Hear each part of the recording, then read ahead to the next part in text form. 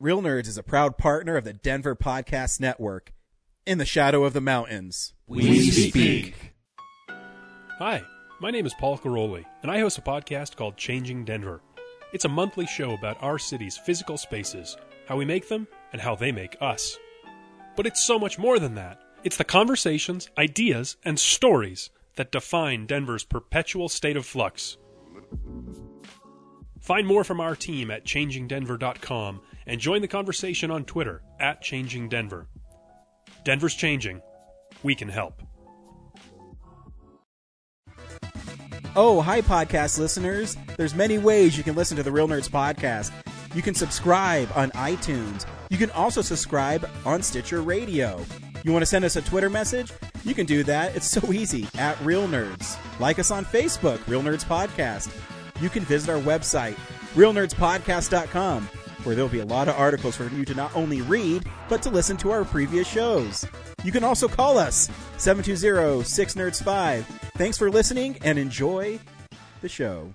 Hi, this is Ed Kramer, CGI artist from Industrial Light and Magic. I worked on the Scarabs from The Mummy, the Rock Monster from Galaxy Quest, and you are listening to the Real Nerds Podcast.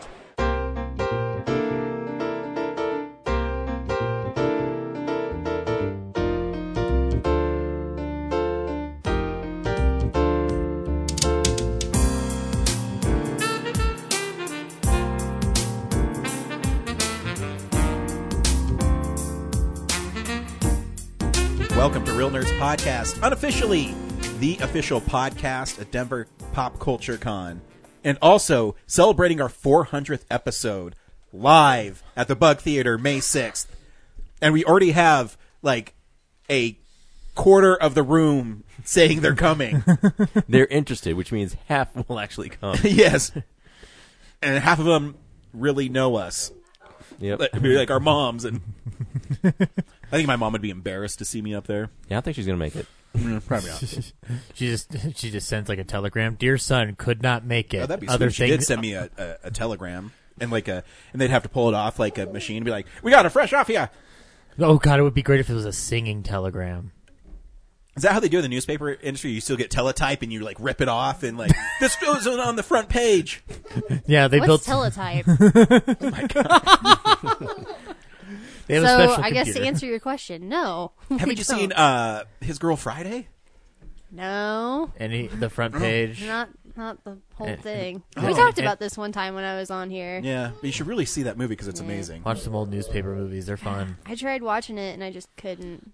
Like, remember when all the reporters like, "Hey, keep it down there," and then the bad guys shoot the machine guns at him? It's Yep. awesome. And then they hide that guy in a desk. It's amazing. Watch His Girl Friday, guys. It's pretty fucking. I don't know if you know, it incredible. stars the suavest motherfucker around named Cary Grant. Oh yeah, that guy too. Rosalind Russell though, great badass in female it. reporter. I'll Yeah. tell you what.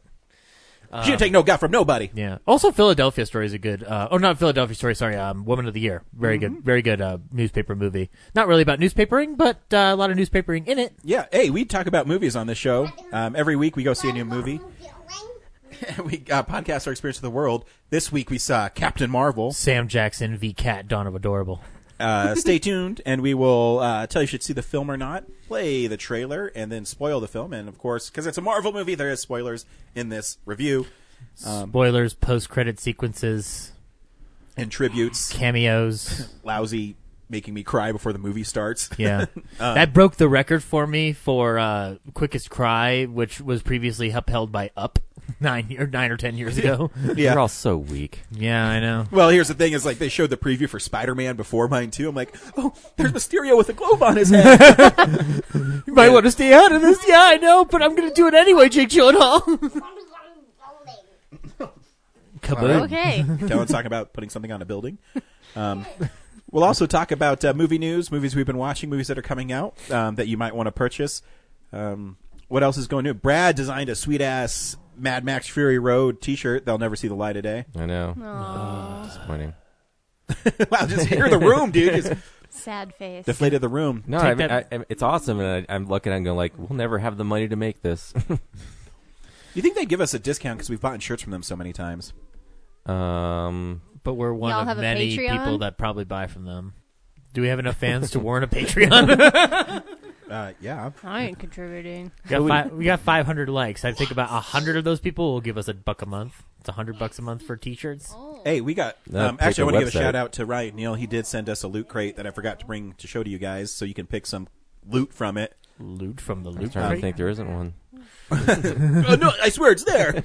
Let me show you my really sweet new Predator glass that I got. Wait a second, it says loot crate on it. All the cool stuff's already gone. Yeah. So thanks Ryan for sending that to us, and thanks actually sent us a really nice email too about thanking us. So, thank you. But back on the shirts, we do have a shirt we are printing. So I've already sent.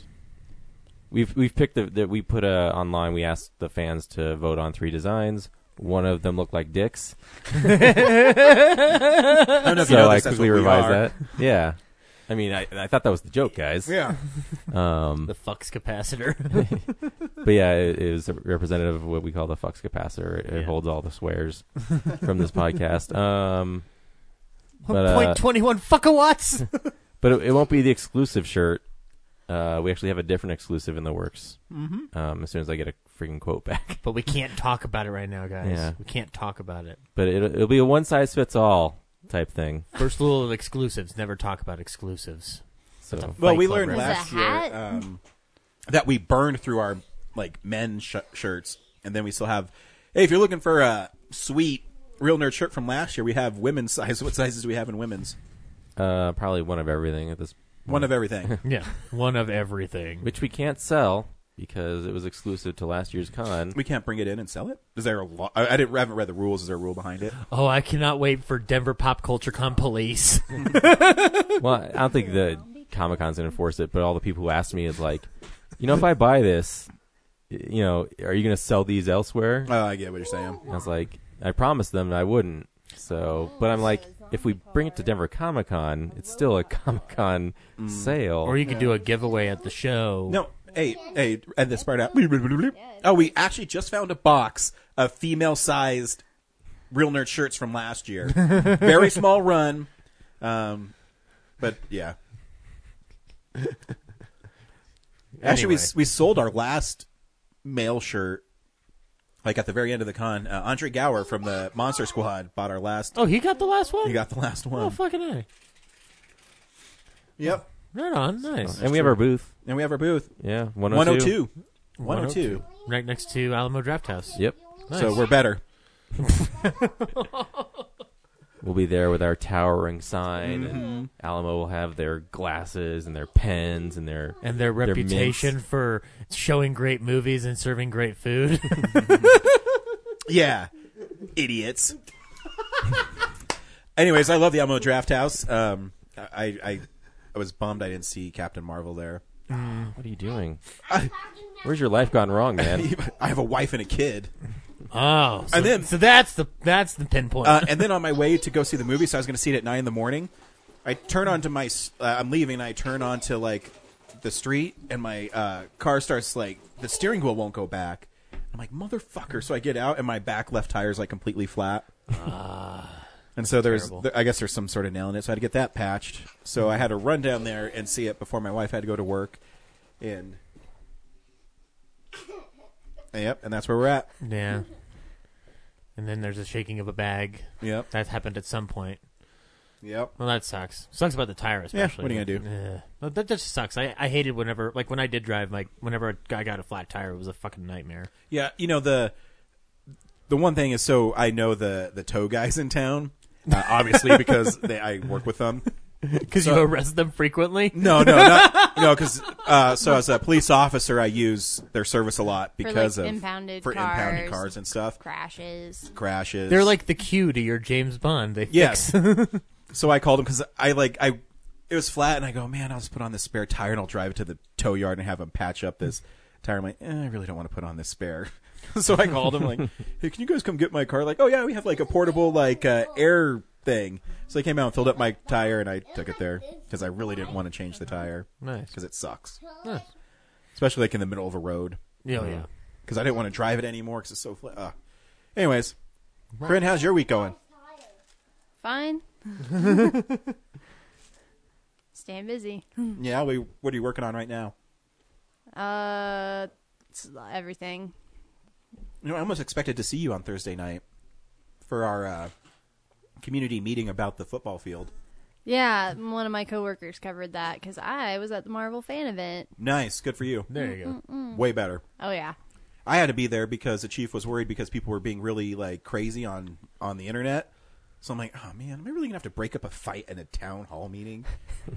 I heard it was relatively civil. It was until a certain person got up and was very impassioned about why we need to sell the football field, and then some people were like, a local landmark. I liked the suggestion that Brad put on our thread, which was just monorail. I know. That's all I could think of. I really so the school board told me that it was going to be like a professional like presentation. So I'm like, oh, that would be sweet if it was like that's all I was thinking of is monorail. And it's just some dude with PowerPoint that had 3 slides. It was You know, Idaho Springs with money is like a mule with a spinning wheel. and I know people are passionate about it, but they'd get up and say Idaho Springs is known for 3 things: Bojo's, A mine. something else, and the Gold football Rush. field. I'm like, a football field? It is apparently a very well-known field because it's right next to I-70. Yeah. What was the impassioned argument for selling it? Well, they want to Bring revenue to the wanna town and They want to more build housing. affordable housing, so they want to have Well, not affordable housing, Yeah, but no one builds affordable housing. affordable housing. Yeah, let me preface that with air quotes: affordable housing. The development team is Bluth family. Yeah, so they have. There's an old. This is really boring. There's an old high school across the highway that was full of asbestos, and the district uses 500 square feet of it for their offices. The rest of this huge building is not used at all. So they're trying to sell that, and developer said, "Well, if you sell that, we want the football field too." So And they the bus barn. and the bus barn where the buses park. So they want to basically just redevelop that whole area. It just pictures in my head of a man with a big Texas hat on and a big white suit going, "I'm shutting this football program down." Well, Well, here's they the thing. have a field They at the have high school, There's a brand new field at the high school. but they just don't use it. It doesn't matter. That bad guy's more fun to boo at. I know. And I as an officer, I can't have a political view at all. Yeah, no, obviously. But I'm just sitting there. I said, but it's used 4 times a year, and these people are getting up and saying, "Well, I want the kids to be able to the kids play on it." I said, that place is padlocked. No one can play on it. If they jump the fence, I'm getting called out there for trespassing. Well, my suggestion was because there's less and less public space. Why not turn it into just a park? Well, I think they are wanting people to would go to. incorporate So green part space of into the design. You're right. So part of the comprehensive plan for the city is if they do that, they have to make a park there too. So there has to be. If you build something in the city, there also has to be room for green space. So I don't know. I get both sides. I mean, the football field is falling apart. It's not even like regulation with sidelines on the side. So there's arguments for both, and what I think is eventually someone's going to buy it anyways. So you might as well just make sure that you get something that will help the city look better. But what do I know? In Idaho Springs, a city torn apart. Because really, the only part that I care about that they don't mess with is Minor Street, which all the buildings are from like the 1800s on it. Don't change that. Yeah, exactly. Make everything else nice, especially like on the east side of town where they have like the slummy motels and hotels. Rip those out and put like a Holiday Inn Express out there. But then where will Norman Bates get all of his money to live? Well, I mean, the highway He's still got to take goes care right of his through mom. Oh yeah, The highway the goes highway. through Like nobody ever comes here anymore because the highway's like interfered with the entrance to Bates Motel. Yeah. It's the same with Idaho Springs. Yes. Can we start our own new game called Cyber Football and take over and make it big like the NFL, and then Hell yeah. take over the field? Let's do it. It'll be the CYFL. Can't be the CFL because it's a Canadian football. We should get league. Vince McMahon to run it. He's good at doing things like that, right? Oh, no, he's busy with the XFL's coming. Yeah, XFL's coming back. Anyway, do we talk about football fields that are about to be destroyed by greedy developers? Well, we or- just have, Ace Reporter. And, here, so- Ace reporter Corinne. East reporter. Do you wear a hat that has like press on it? That'd be so cool. You should. I do have a Just press do it. pass, but You should like stick it in your hat, like old school style.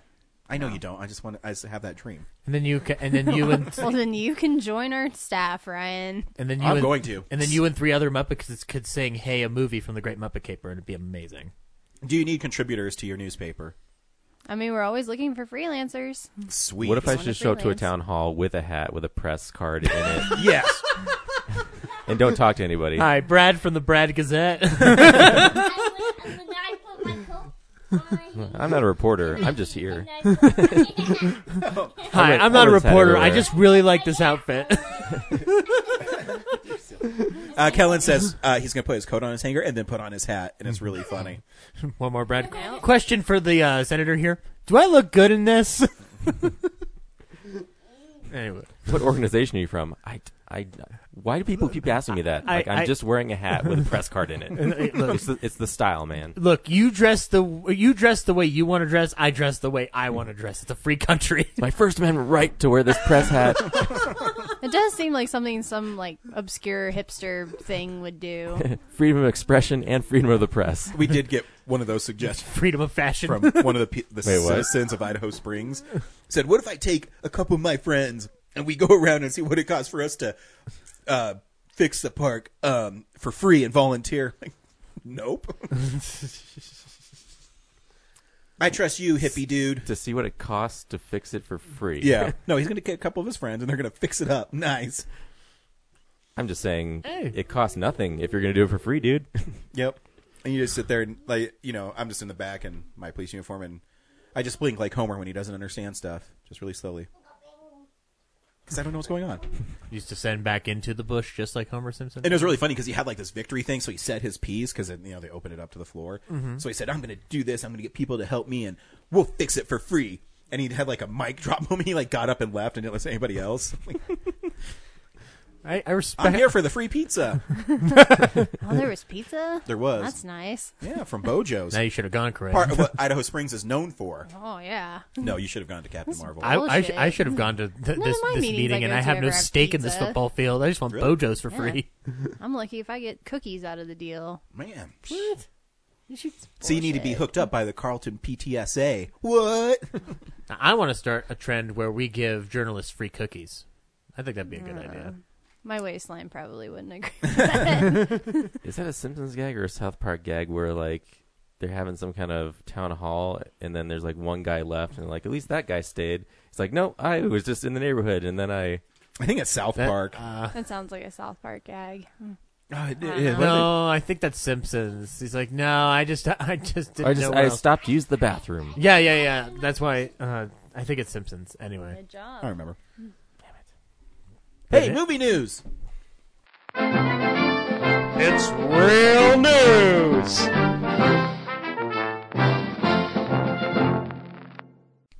I would say around town with Brad, but Brad or Ryan, sorry, do you want a new Nightbreed 3-hour cut? yes. Apparently, that's in the works. If anybody doesn't know, Clive Barker's Nightbreed had a bunch of different cuts over the years, and now apparently they're working on a longer 3-hour cut. There's already a director's cut that's like about 2 hours ish or something like I that. think it's 2 hours and 10 minutes. Oh no, I have the Yeah, Screen and then Factory the and theatrical whatnot. version is like 109 minutes and stuff like that. So I've only seen the theatrical version once. I still have not gotten the Scream copy, mainly because it's a limited edition that's sold out everywhere. Can you not get the regular? Because I didn't get the limited edition one because I thought it was. You too can still get the expensive. director's cut. The limited edition has a theatrical cut on it too, which is the reason I'd want it. It's the same with the whole. It's the same thing with Life Force, where I'm like, no, I'm not gonna get Life Force if I can't have both versions because I like watching that compare and contrast. And also I'm just a picky nerd, so what are you gonna do? But anyway, that's apparently in the works. We are going to also be, this is a kind of a tied into Blu-ray news, but we're going to be getting Rian Johnson's Brick on Blu-ray for the first time in the U.S. this May. So, What do you think of that, James? Nope, James is not here to answer, but I'm sure he's excited somewhere. Oh, wait. You hear that? You hear that? Yeah, that's James screaming with excitement right there. He got so excited he stubbed his toe, and that's why he couldn't make it. We've got some sequel news, like Sherlock Holmes has been delayed till 2021, but that means apparently that it's, as of now, still in the works, so I would like a Sherlock Holmes 3, guys. Please give that Where to if you me. go to Robert Downey Jr.'s IMDb page, his like upcoming projects is like 8. I just want to see him keep his bees. just let. Oh, I Sherlock would be love happy. a version of Mr. Holmes, but with Robert Downey Jr. instead of. I'm calling it right Felix now. Leiter. Robert Downey Jr. is the greatest version of Sherlock Holmes. Basil Sherlock Holmes 3. Basil Bees of the Rathbone. I'm waiting for someone to yell. Basil Rathbone. But anyway, Jason Blum's been talking a lot about sequels that won't happen. Among them was Sinister 2, where he said it's probably not going to happen, but we want to incorporate the villain into something Sinister else. 2 already exists. No, not Sinister. I'm sorry, Sinister 3. He says there won't be a Sinister 3. Now, the box office on Sinister 2 was lower than the first Sinister, so that's understandable. It also looks like the same thing's going to be said about Happy Death Day 3, which he's saying that it's like it was still positive, but the box office isn't showing that there's going to be a third one, which sucks because I liked Happy Death Day 2.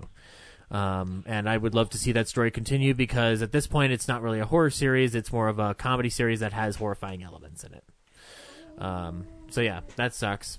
Candyman reboot that Jordan Peele's producing has cast its Candyman, and it is I believe the guy who plays Manta from Aquaman. I want to make sure I pronounce his name right. Yahya Abdul Mateen II. So Sure. he was great in Aquaman. So I would love to see him play the Candyman. There's great things in Aquaman. I'd Well, say good. You know what? He was fine with the things he was given to do. It is not his fault that he didn't get that much to do in it, which sucks. They're not mine. They're his. I mean, if you don't swallow the pennies, you are welcome to play with the pennies. If you do it on the floor. We got some Netflix news. Looks like Netflix is going to break with its stance and give Martin Scorsese's film The Irishman a wide theatrical release, probably because they wanted to win Oscars in the coming year. Steven Spielberg wins. Which has been another part of the news, which is Steven Spielberg said something about a proposal to widen Netflix's theatrical release window, and it turned the internet upside down. Now the whole conversation has turned into, well, Netflix shouldn't have to put anything in a theater, or Netflix should be putting its shit in the theater. And I don't think what Spielberg's proposing is preposterous. I think the conversation's turned into a weird old people versus young people battle that I disagree with. Well, the problem is the Academy is a bunch of old fogies. It doesn't matter. So Right, but do you want to lose the theatrical experience at all? Because if Netflix succeeds, it will go away within the next 50 years. There was also another article that said do you really think? Sorry, go ahead, Brad. that Spielberg was misquoted, and he didn't say any of that shit at all. Oh, really? Yeah, he's not going to the Academy or anything to do anything Oh, really? about anything. There was a whole... Well, and theaters won't go away because I mean, here's the thing. Yeah, you can have Netflix and all that stuff, but case in point, I mean, Captain Marvel's going to make $170 million in one weekend. I think they're okay. But I'd like to still see some indie stuff there. I don't want it to just be like big box office bonanzas. So, Yeah. so that's where the thing lies. And then lastly, Captain Marvel hit a controversy with Rotten Tomatoes because really? the internet sucks. Audience score for Captain Marvel was at 33% within, I don't know, 18 hours of the film being fucking released. So there was a big troll attack on the thing, and Ryan Johnson said it best on Twitter when he reposted that article and said, so this low audience score is basically the new Certified Fresh. Which I think is a fun little catty comment that is very accurate.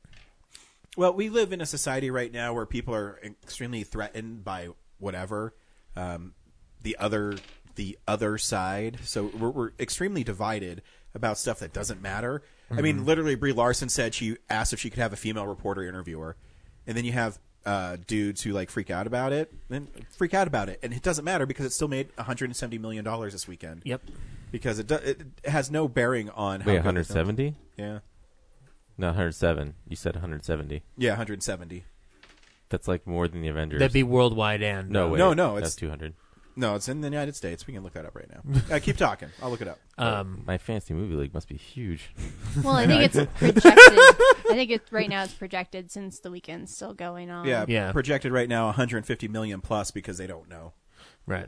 Because it made $61 million on Friday alone. Yeah, but so yeah. Anyway, we'll talk about more on Captain Marvel, but I don't really think I can trust audience scores anymore. I don't Obviously, trust critic scores. Yeah, I do because they actually break down their arguments eloquently, and the user reviews don't. Yeah, but which ones are getting like checks to Well, we get paid by Marvel glowing every reviews. week, don't we, guys? We get a really nice check from Marvel, don't we? No. See, well, we're small potatoes. I know. So, but I also agree sometimes that the critics don't, because if they also play a role in this, where just because you don't get it doesn't mean it's not a good movie. And I mean, I can point to even Entertainment Weekly's review for Captain Marvel. The guy who's writing it, he's talking about how great it is, and he's like, and then what's this origin story? So you don't understand it because you're some snobby critic. It doesn't take away from it being a good movie, and they have that. That's why I'm always shocked when stuff like Fury Road does really well, because that's a genre picture where it's literally people driving from one side to another that has awesome imagery and awesome like set pieces And has stuff to dissect. Yeah, and You can dissect Mad Max Fury Road within the context of this generation and other generations because it's a layered film. But you can sit there and you could do the same thing with Captain Marvel. you can. So The most recent review of Captain Marvel I actually read was Captain Marvel review, and they didn't talk about the plot of the movie at all. It was just about the cultural significance of it now. Yeah, and that's so. This is totally off topic, but because Rod Stewart's my favorite artist, a lot of his reviews, they don't review the music in it. They review him from 1978 when he was wearing like leopard print spandex. they do tend to draw back to And the so they're past like, rather and than. I can guarantee you, anytime a new Rod Stewart album comes out, one headline guarantee will be like, "Do you still think he's sexy?" And so they don't review the music; they review the person. And if you go, I'm sorry, that headline's dumb. and just to prove how dumb people are, Rolling Stone, when that came out, said at no point has one artist single-handedly destroyed his career based on this one song. And the only reason I think that is because it's the most popular disco song of all time. Right. However, now if you get Rolling Stone's top 500 songs of all time, guess what's in that right there is "Do You Think I'm Sexy?" Yeah. So it's subjective, and they're not reviewing the work, and that's my problem with sometimes what Brad just pointed out. It's, well, Brie Larson's making an empowered statement about women and superheroes. Why don't you just review the fucking movie about what she's doing in the movie? Well, I appreciate that they're proud that she is making a stand and she is breaking ground, at least in the context of Marvel. And I don't think there's anything wrong with her asking for a female reporter No, to there do isn't. a piece on her. Not at all. No, she should. Shoot, like ask a dog journalist, whatever. For all I care, like I mean, like she's Or she's cat. standing up for herself, and people are angry that she's standing up for herself, which I don't fucking get. Well, that's just because we just had an election where we just proved that America is more racist and sexist than we want to believe. Agreed. So, Yep. moving on. Last piece of news is kind of interesting. The Simpsons pulled its Michael Jackson episode from circulation. This is this is all due to the mainly due to the release of HBO's documentary Leaving Neverland, which is a two-part documentary. There's only some way I could watch that episode. Some way. Hey, I have the DVDs. Do you want to borrow them? Oh, no worry. Don't worry, Brad. I have them too, so I can watch that whenever Good man, I good want. man. Right.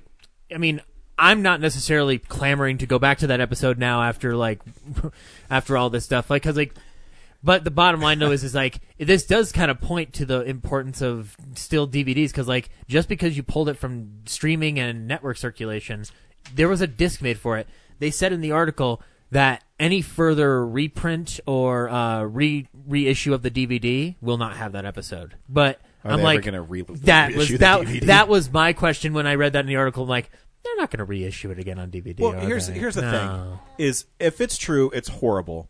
However, the dude's dead, so he can't defend himself anymore. And I don't know. I haven't seen the documentary, which I'm meaning to see, but I also have to gear up to see something like that. So I don't know.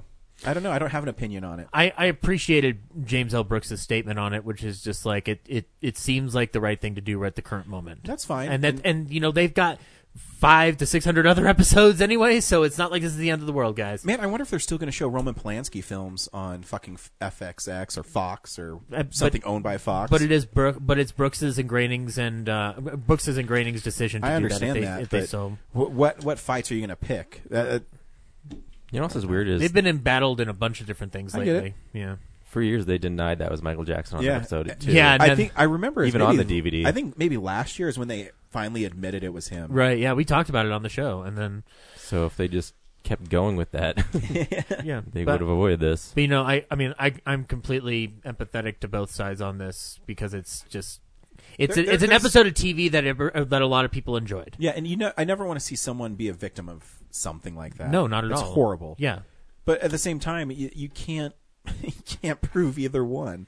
I mean that's a whole other discussion of debate. Yeah. The point is, you can't prove that Roman Polanski did it because he admitted to it. Yeah, no, but we the can fact admit that he that. still has Criterions come out, that he still is like considered one of the greatest things. There's a double standard there that's really not cool. you know what? It's okay because Criterion also puts a lot of money into those Cary Grant movies, so I'm willing to overlook that right now. Yeah, I mean, at the end of the day, guess what? He did make a lot of several Oscar-winning movies. That is unfortunately part of the lexicon, no matter So what. okay, I'll stop you there. So Michael Jackson made a Simpsons episode and made maybe considered some of the greatest albums of all time. So we're just going to get rid of those two. But I'm respecting James L. Brooks' and Matt Groening's decision to pull it.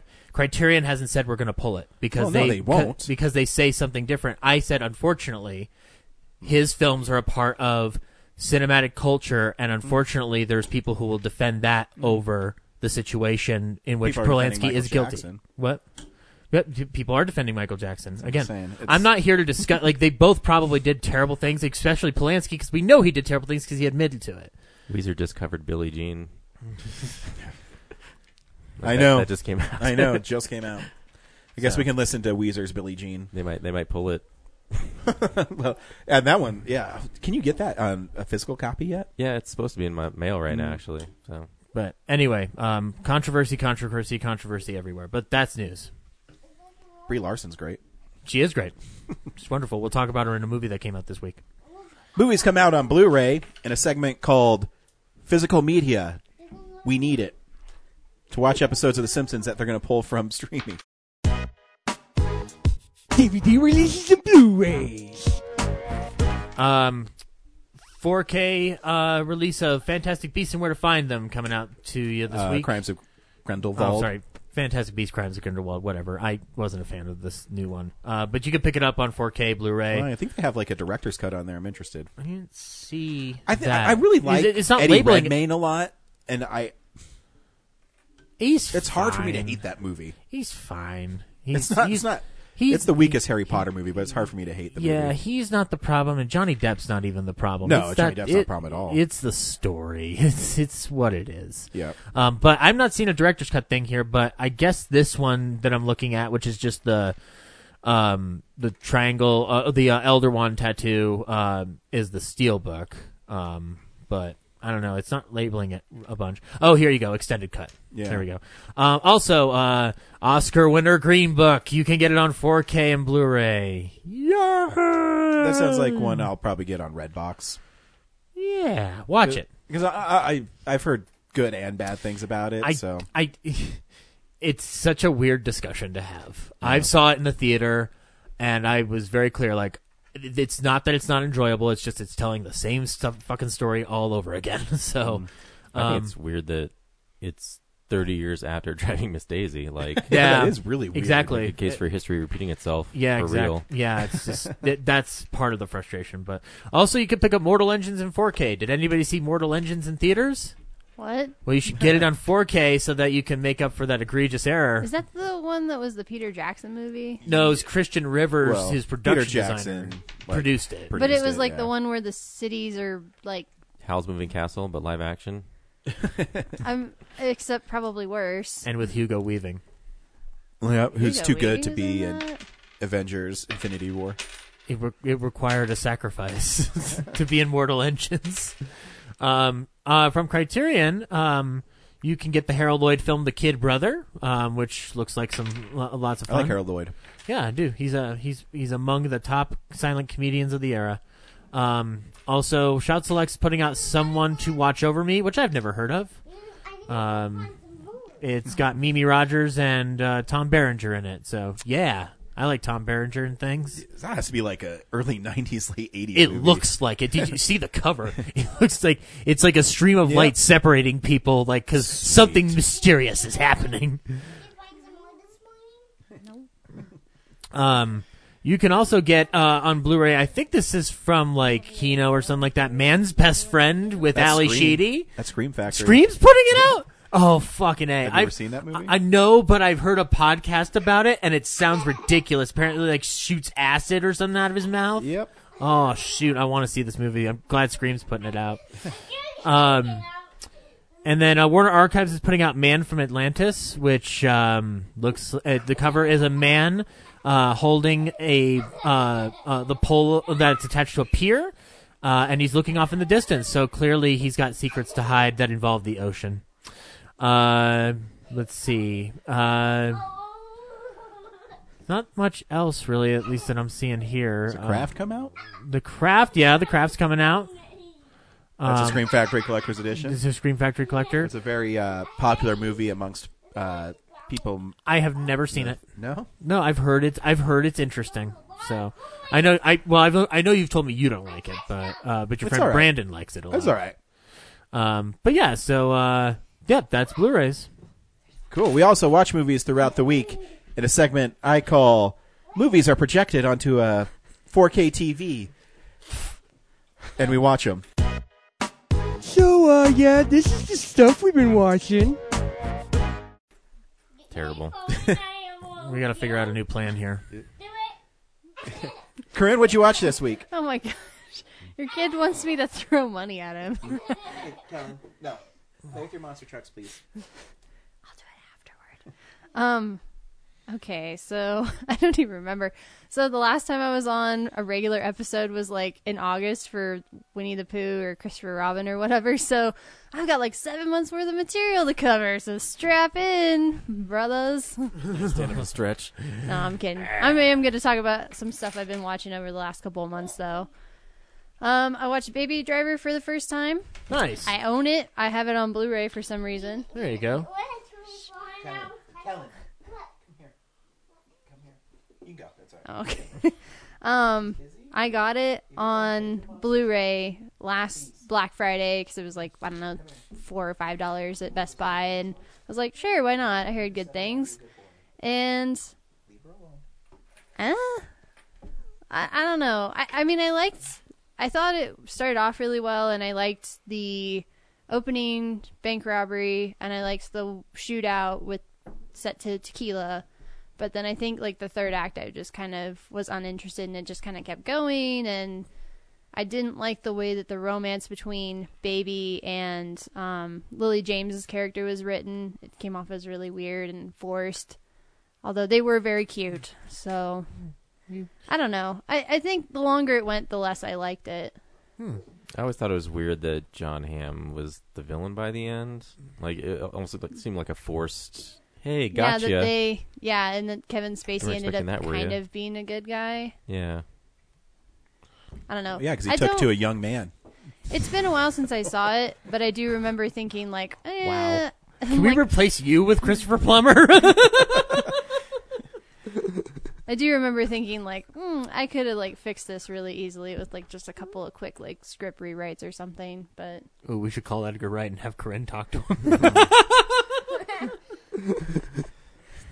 Now, Corinne, I hear what you're saying, but what if I put in a zombie? Can I put in a cop on the edge? See, and I've only seen like 3 this was like the 3rd Edgar Wright film I've seen, because I've seen Hot Fuzz and I was kind of like about that, and I liked Shaun of the You Dead. just keep on breaking my heart. Sorry, I don't know. It was a while since I saw it, but I liked Shaun of the Dead, and then this was kind of like, yeah, sure, it was fine. I don't know if I'll, like I said, I own it, so I don't know if I'll hang on to it. What do you do with it? I don't know, just give it away. Give it to the Goodwill or something. I'm not gonna go out back and like burn it or anything. Donate it to my thrift shop. I'll save it. Okay. Or just give it to one of you guys if you want it. I don't care. I have 2 copies I of don't Baby know. Driver in my I house. think Yeah, I I'm would, an eccentric collector. maybe I would watch it again before I gave it away, or just to decide. But It's my least favorite Edgar Wright movie. really, Yeah. I mean, the other two, you you have to get through are Scott Pilgrim and The World's End, which I think are great movies. Scott Pilgrim's amazing. World's End is the best film he's made. No. Yep. It's a great story. Nope. Your Mom's a great story.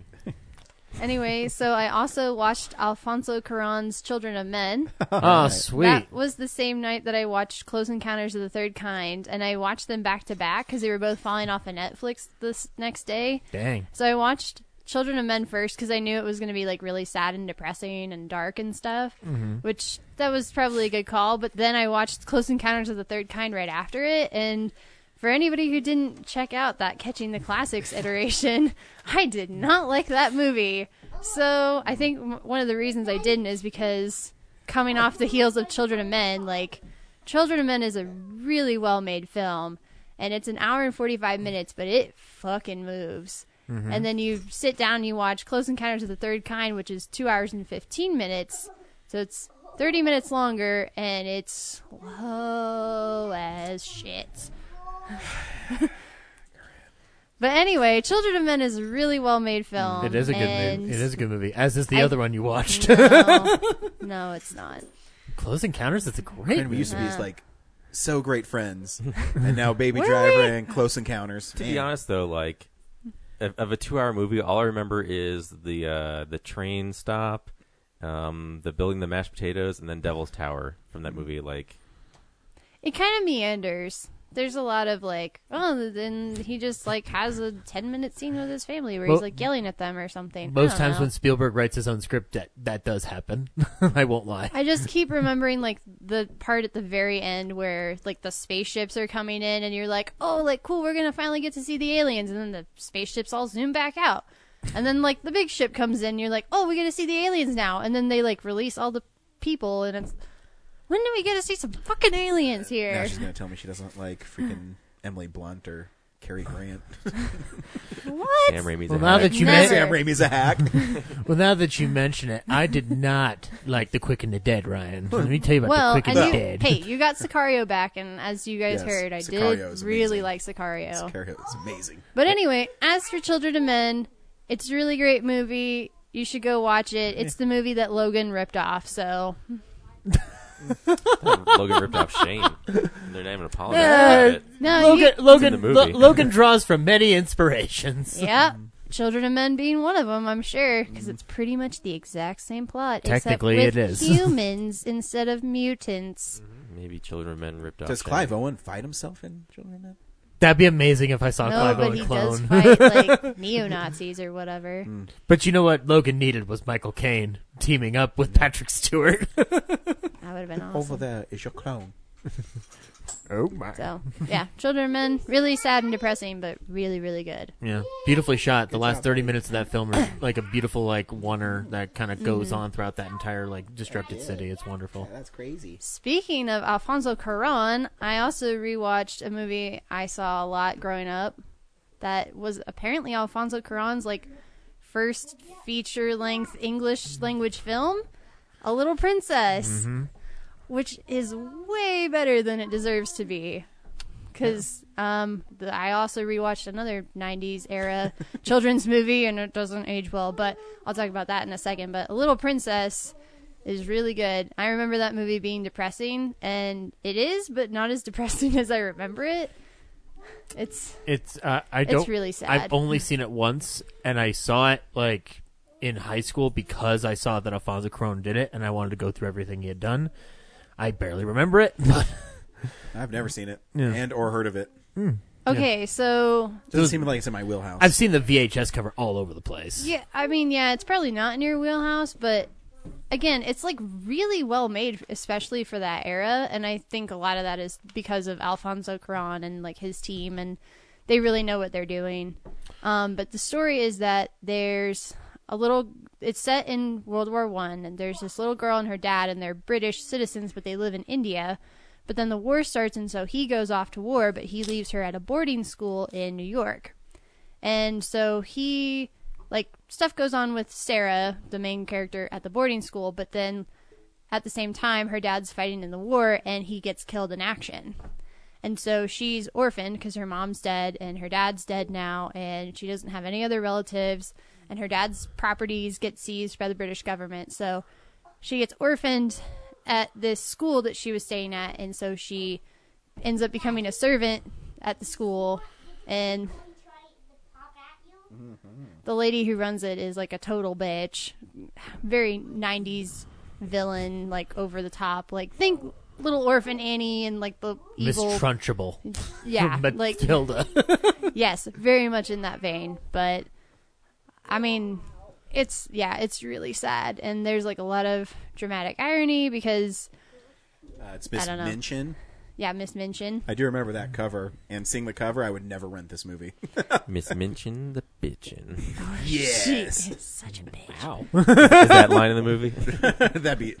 You know what? That's in the director's cut.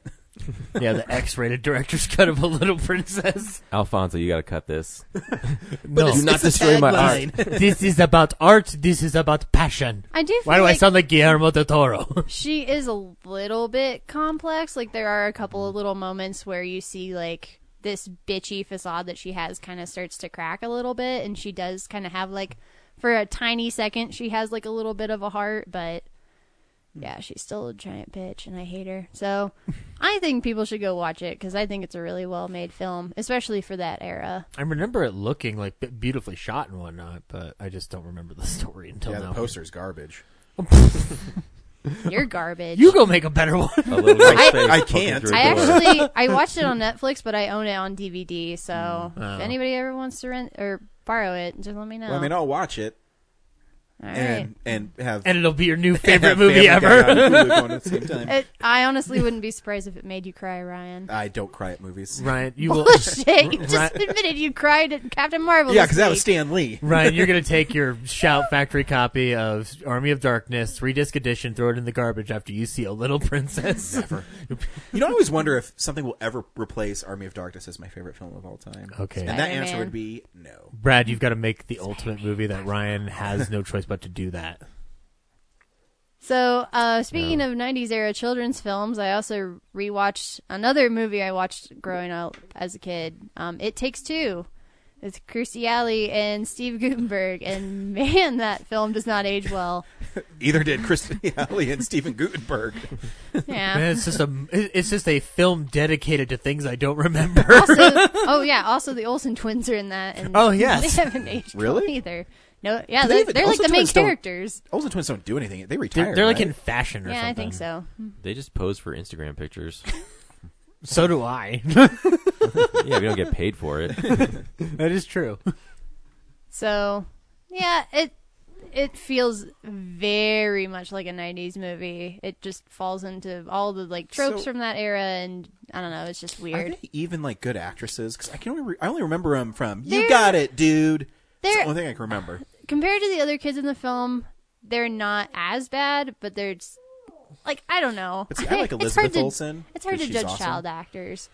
Because, I mean, there are some times where the line delivery is a little bit flat. Because they're like, yeah. Yeah, I mean, I understand that. but I don't understand why they're so popular.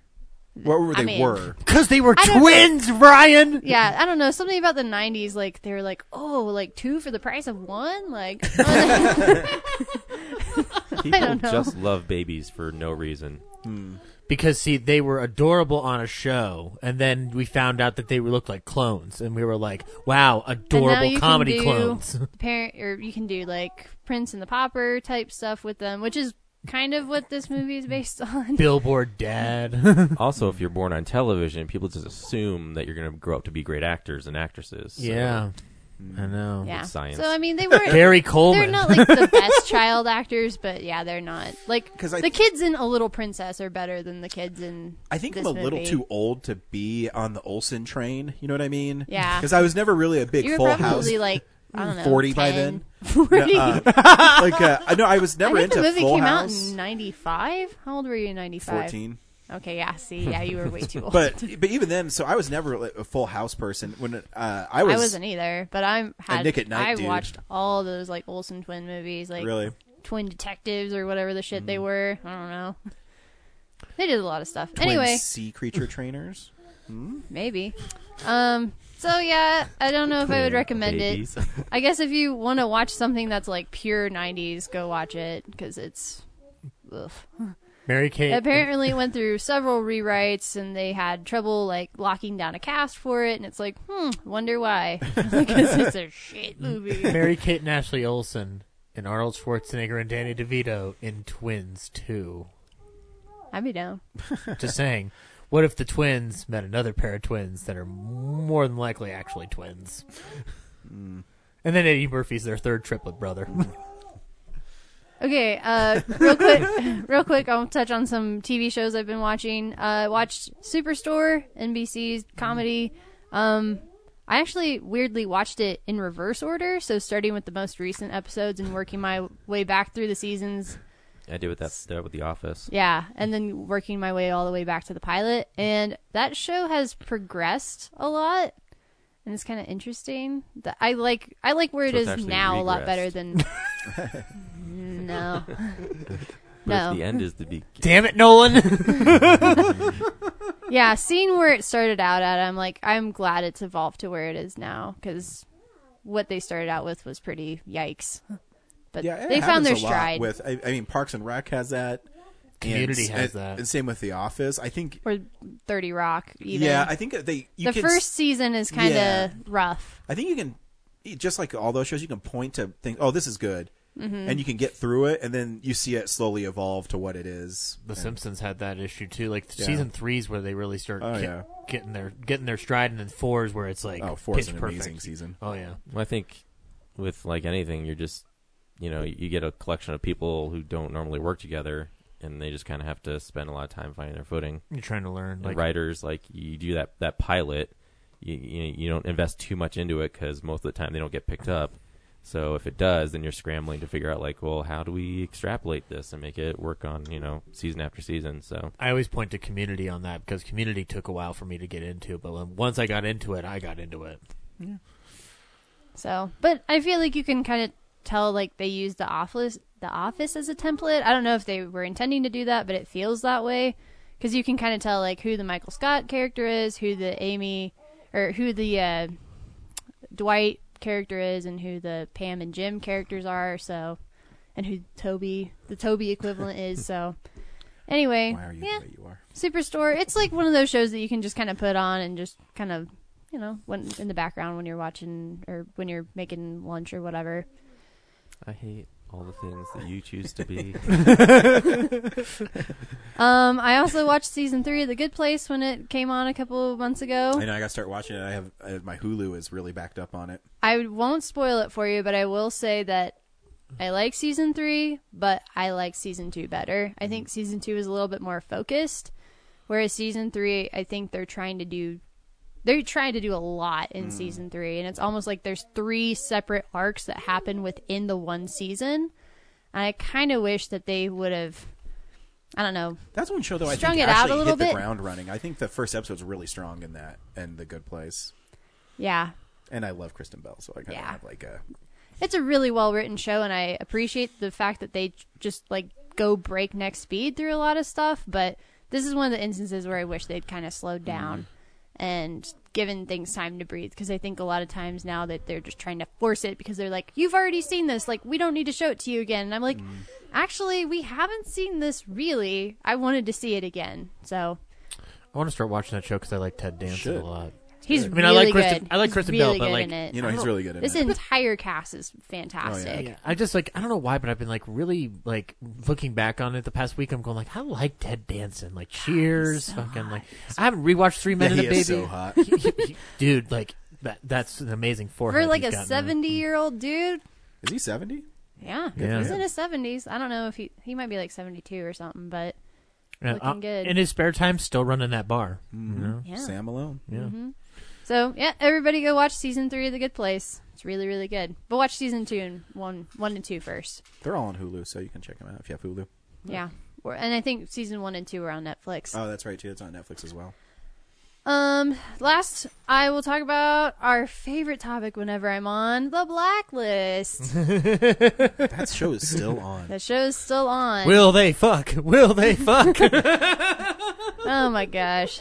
Season 6 has been ridiculous. It started in January and they're, I think, like 10 episodes in now.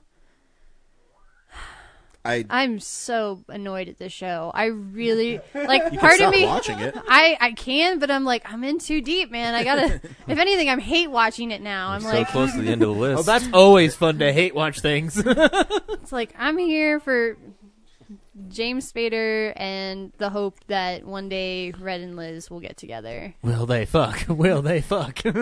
They are. It's happening. It's gonna happen if they get a 7th season. That is because James Spader signed on for season 7, but after that, I don't think they're gonna get a season 8. So we'll have to see if the they get list is season finite, 7. so once they get through all the numbers, Well, we don't know how long the list is. it's like I think it said like 200 in the first episode. Nope, there's no limit to the number of people on the list.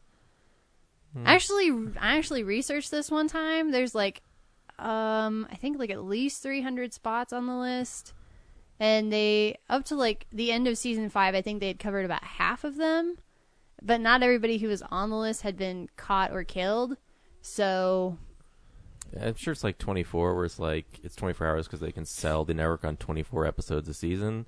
So I'm thinking the Blacklist was pitched on like a finite, because I think 300 episodes you're on the air for what, 7 years, 8 years, Like maybe 10 actually. 10 years. I didn't yeah. think they've even tackled everybody in the top 10 on the Blacklist. Well, Kaplan was like 5 or something, and then his I don't assistant know. was one of them. They're waiting for the Dembe. end of the series to do that so that David Letterman can do a cameo and do his top 10. Yeah. I'll But- make that reference. Fight me. Go back to your writer's room. I know a lot of people have continuously been annoyed with Liz, and I was annoyed with her too, but I didn't hate her as much as like seemingly everybody else who watches the show hates her. But last night's episode was really, really bad in terms of making the audience hate Liz, because she's the one. So spoilers for you, Brad, but it's not really because it's in the trailers for season 6. So Red gets arrested in season 6, the beginning of the season. Yeah, I think that's And where he I'm gets, he gets sent to prison, and he gets put on trial for like treason and murder and whatever. And we find out that Liz is the one who turned him in. She's the Makes reason he sense. got arrested. She She was betrayed him because she was pissed off that She he teams up stole with her father's sister. identity and lied to her about it. And like then immediately after she turns him in, she has like all this regret. She's like, oh no, I shouldn't have done what I did.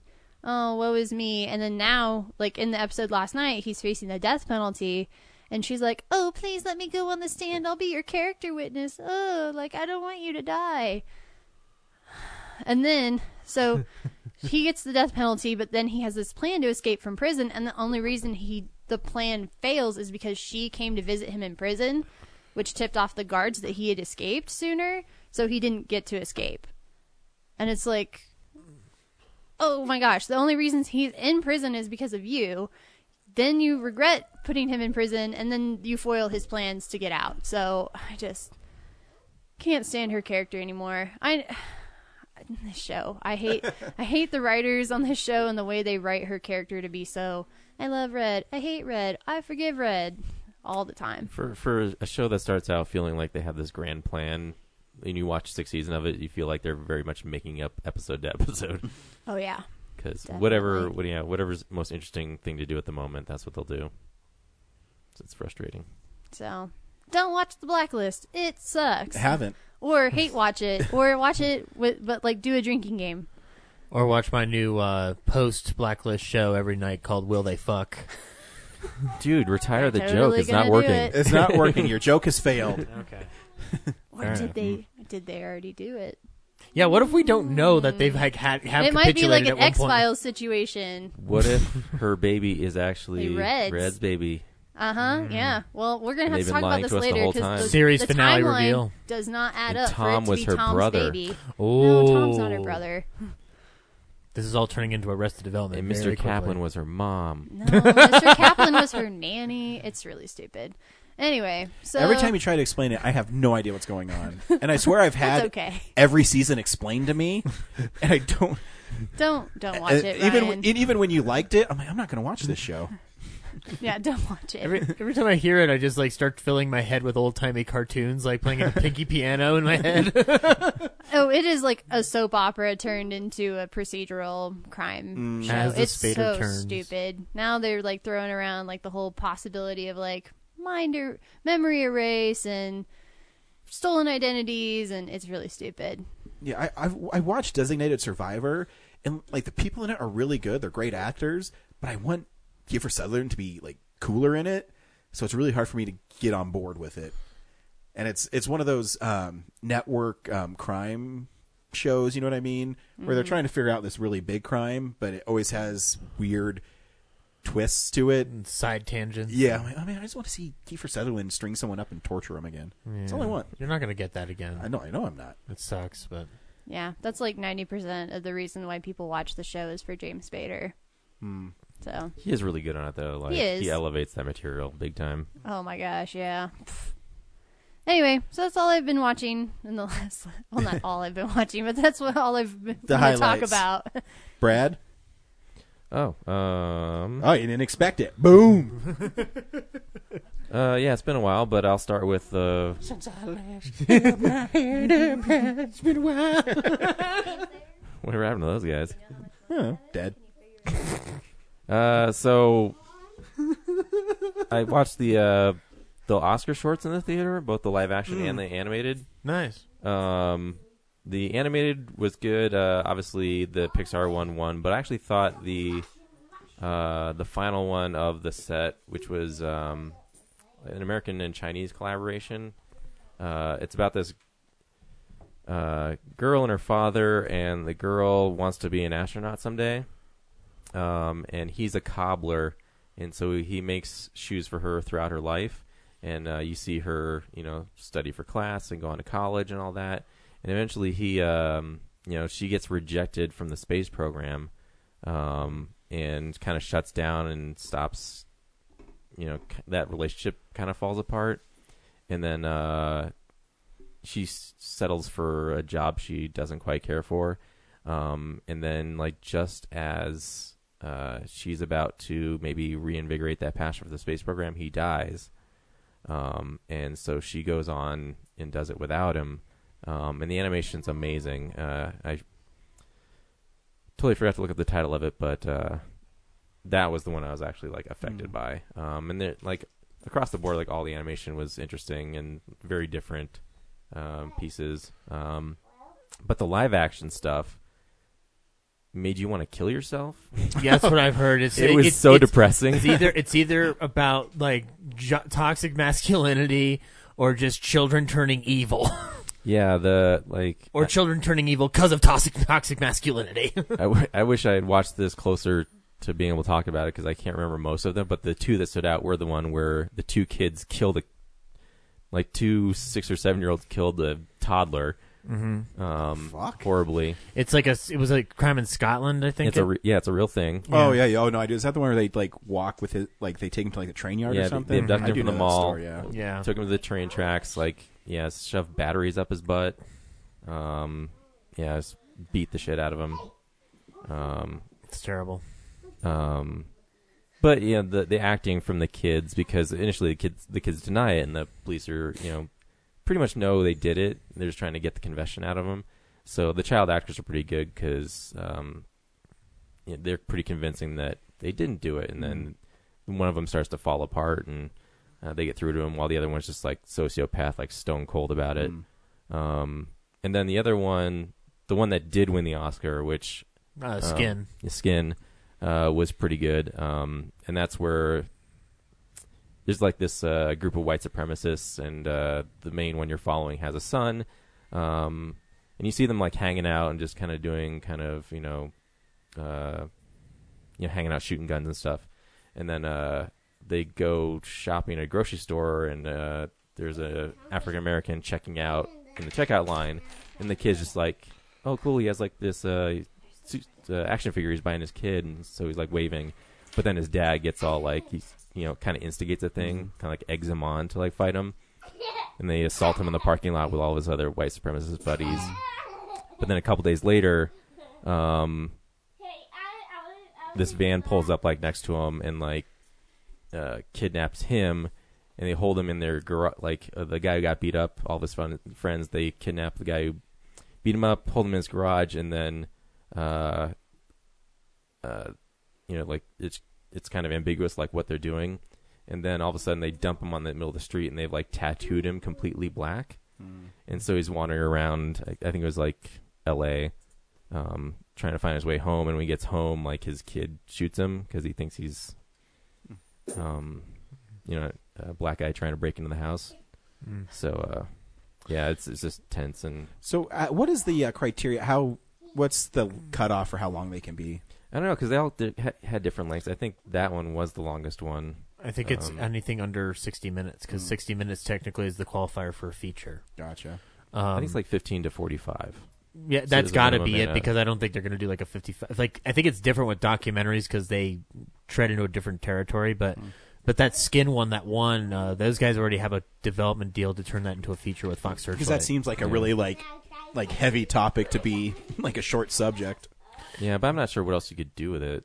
The only thing I've heard is that what happens in the short with the that part of it is kind of like ancillary to like a bigger thing they're going to tackle. So, but I don't know. I've only heard like bits and pieces of it. They were very excited to win their award that night. I mean, I guess there's other places you can go with it, but I think that was the most interesting part. Yeah. Like, that's the part I haven't seen before. I haven't seen it yet, but like it sounds interesting, and I do want to watch it. There's the short, the only shorts that I watched were able to find where the depressing one you were talking about earlier with the kid being killed, and that's only because they were having like a debate about it because the family members didn't want to talk about it. So, but anyway, or they didn't want it nominated because they didn't think they should be profiting off of their child's death. So, then I also got to see Police Story 1 and 2 in the theater, which is one of Jackie Chan's great movies. Two movies. Were they showing at the Sea? Yeah, they're at the Sea because Criterion recently remastered them because they were going to release them. So they had like a new presentation of it and everything. Right. I hadn't seen them before. I just seen like the action fights because the finale of Police Story 1 is just incredible. Like, and it's like watching it and following the story this time is amazing because there really isn't a ton of action in that movie. Right. He hangs off the side of that bus with the umbrella early on. And he chases it down on foot. And there's a couple action sequences in between, but for the most part, it's just like a lot of police procedural stuff with a couple like lighthearted, goofy jokes, like his two superiors, like one's on his side, and the other one's constantly, the chief of police who's ragging on him because like you wrecked 20 cars, but that's all in Chinese. And then, but the finale when they get to the mall and just like how fast Jackie Chan's like fighting and like throwing people in the glass and stuff, and it's like the fight sequence is so incredible. Like I immediately just walk out of the theater going like, we need to do our action movie, guys.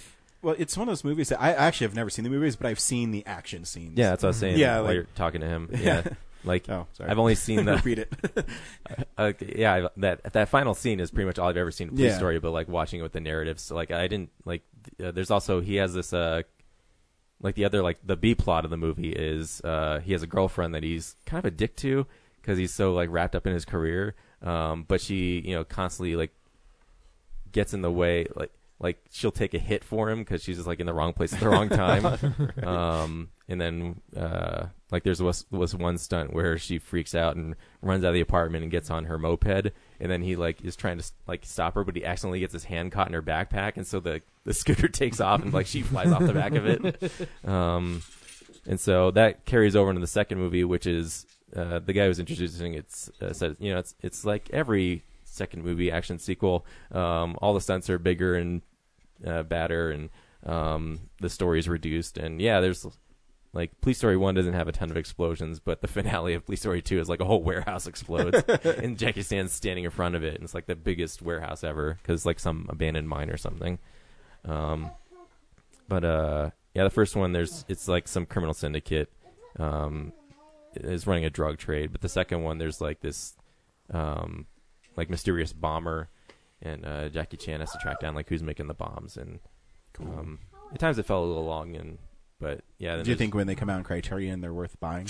Oh yeah, I mean, the prints look so good. Did they show the Criterion prints there? Yeah. Oh, that's awesome. So, yeah, the stunts are just incredible. Like, they're inhuman, some of the stuff they do. So, Sweet. Nice. and then the last thing I saw, I was thinking how cool Police Story was. I watched with Zach Apollo 11, the documentary version of the moon landing. Yeah, we went and saw it in IMAX. Yeah, which is interesting to watch because, like, I wasn't expecting True to. IMAX. Yeah, actually, the Colorado Center one. yeah. This had no commentary over it. It was straight up just B-roll of Interspliced in order. Interspaced with audio interviews or actual audio recordings. Like the only audio interview they did was Walter Cronkite's news footage and stuff. Like you heard it over the beginning and middle. But anyway, yeah. There's no like people on screen commenting or like no talking being heads. interviewed. It was just like literal. Here's what was happening at this. Like they even just show people driving up onto Cape Canaveral and parking to watch the. So you're just kind of just watching this thing unfold, like my daily video project. And it's just amazing to watch all that stuff. Tons of things you never, like a lot of stuff in the control room that you never get to see. There's angles from the different parts of the space modules and stuff that you get to watch how different parts of the ship eject. I wish James was here because he would be able to explain these technical terms better than I can. Yeah, but when the ship does shit, you get to see it in different angles. And I wish he was here to explain because one of the most baffling things for me was that, like when the different sections of the capsule separate, there's a camera on and then that piece is going into the ocean. So I'm like, how the hell did they get that footage? Like, I guess they had a tracker on it and they could fish it out of the ocean? I'm sure they fished it out because they didn't want anybody else, like the Russians or something. But this isn't a GoPro either. It's like a film reel in a canister. Yeah. At the time. Well, it could, and it could be like very like, it doesn't have to be like big film. It could be like 8mm film that's kind of like easily compacted and whatnot. Because like the footage we saw, by the way, is it's in 70mm, been fully restored. A lot of which looks extremely pristine given the situations in which you're filming that material. Like the stuff where they're on the moon or any of those angles on the ship look incredible. Like they're not like supremely clear, but they're not gonna be because of that's the weird for a technology. Stanley Kubrick film for it not to be. I know. I was, I was just wondering. I was just like, at what point is Jack Nicholson going to show up with an axe in this movie? A lot of asymmetrical stuff in this documentary, actually. Didn't you say afterward that you were just like, wow, that was the greatest Stanley Kubrick movie I ever saw? Nice. But I guess they could also they could be broadcast images. That's true. Like you like they recorded on land. In that broadcast when it goes so clear, they would film it on Kinescope. So there are different ways of filming stuff, but like the way they tell it is extremely fascinating and immensely watchable. I liked seeing it on IMAX. I think that is the way you should see it. I don't think you'll be able to now because I think Captain Marvel's in IMAX right now. Yeah, which is fine, but seeing a theater at all because like you also get the sound design of it, so which is something you won't get just watching on TV at home. So my favorite part of it, honestly, it's like within the first 30 minutes of this film is they show the people who are gathering around the different parts of Cape Kennedy and all those things to watch the takeoff of the rocket. And it's like it's like a huge event. You see like Krispy Kreme vendors like handing out donuts and stuff. You see the parking lot of a Penny's is like filled to the fucking brim with all these cars. Like it's like one of those like. You know what I was thinking about the whole time during that though is like nowadays the police would be all over that. Yeah, like, you can't be here. Step aside. That's cordon this off. That's part of what made it so fascinating because people, it's like just half like their cars are like in the salt water. Yeah, now it's they're just doing whatever. Now security is so extreme to that point that you couldn't even get a good vantage point of it. But like, so seeing that was eternally fascinating, and like I could just imagine the person who was driving into work at Penny's that day going like, "Motherfucker, I can't find a parking space. What are they doing across the way? What? Oh, a rocket? Great." But yeah, no, it's a wonderful film. Quick, put the launch day sale signs up. Our prices are out of this world. Did they actually do that? They had like a launch day sale. I was No. joking, but they should've. They're just the footage outside the Penny, and it's actually extending to a bunch of different businesses too. I mean, Yeah. the best image is seeing all the cars that are lined up across like the Cape that's just right before the ocean, because then you get that view of the rocket and whatnot. It's pretty amazing the footage that they possess in their hands, you know. Yeah. And then it was a good documentary. I enjoyed watching it. It was a fun birthday treat that I didn't expect to do. So, Yeah, I think that's it for me. I've been watching a lot of Next Generation since season 4. okay. So you just decided to cheat and catch up with me. I've already finished watching all the seasons, so okay. I'm way ahead of you. Oh, okay, fine. But I was, I've said it before. Next Generation, starting like season 4 and 5, are just Amazing. some of the best television writing. Season 6 and 7, I didn't notice before was that a lot of the episodes are very stories about the mind. Like everyone's having some kind of hallucination or dream sequence or something that they're trying to a lot of decipher. A lot of inner conflict stuff. Yeah. So Is that the season where Dr. Crusher porks a ghost? that's season 7. Oh, okay. Yeah. The ghost that porked her grandma. That's not one of the best ones of that season. Also, I loved your little meme there, proving that once and for all that Patrick Stewart really has been Batman at some point. We just didn't. It's a secret Batman show the whole time. But for the record, though, that's not the same Shakespeare bust. The collars are different, so it's cool to think of that they're recycling props. Yeah. Which I think it was ABC when the 66 show was on, but yeah, it was ABC. Star Trek is CBS. So Star Trek was also syndicated in Paramount, so it was going to any market. that's it for me. Cool. Did you want to go or me? Oh, okay. Brad, what we call a transition, where you both saw the same movie, so it goes right to you. I know. I just Come on, radio guy. I just didn't want to assume. Like I said, saw Apollo 11 was great. I saw Fighting with My Family, the new Steve Merchant film, produced by The Rock and starring The Rock. Is he starring it? I thought he was just like a little bit in it, or is he in it quite a bit? He actually has an important role in this film. No, your role. And how long of a role is it? About 15 minutes. So it's I'd a say cameo. I'd say it's an Dwayne The Rock Johnson and Or not with. with Dwayne The Rock Johnson.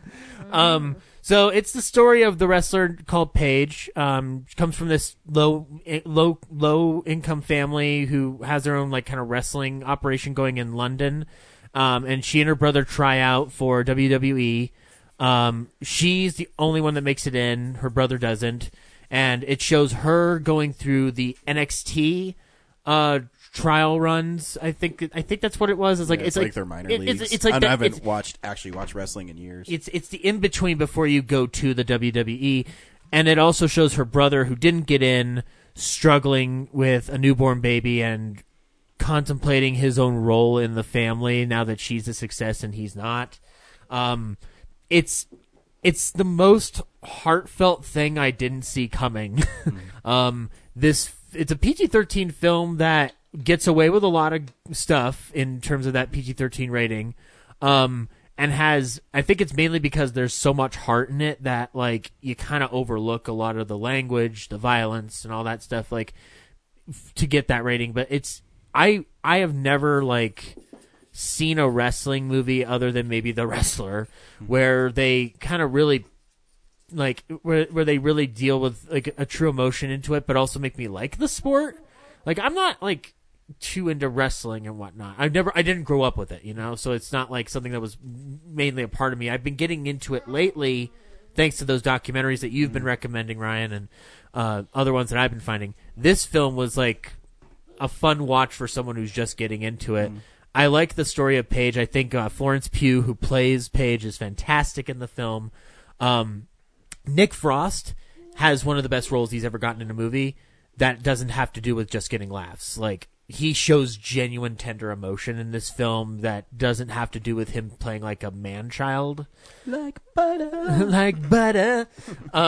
Excuse me, what about when he played Santa Claus When did he play Santa Claus? on Doctor Who on the Christmas special? I haven't watched all of Doctor Who, so... I heard there's a lot of things going on in the Doctor Who's. But no, I mean, Fighting with My Family is great. Like, I think only it seems weird, but I think only Stephen Merchant could have, like, wrote this film as brilliantly as it turned out to be, because there's a lot of cynical humor to it that balances out with the heart. So it's, like, very clever and very intelligently designed. So, I would check out Fighting with My Family. It blew me away. I want to go see it again. I saw Happy Death Day to You. Nice. Which, you're right, that film's fun. Yeah. A lot more heart and humor in it than thrills and chills and spills, but I loved what they did with Danielle at the end. Yeah, that's great. And this is why the news of them not doing a third one pisses me off, because I want that story to somehow continue.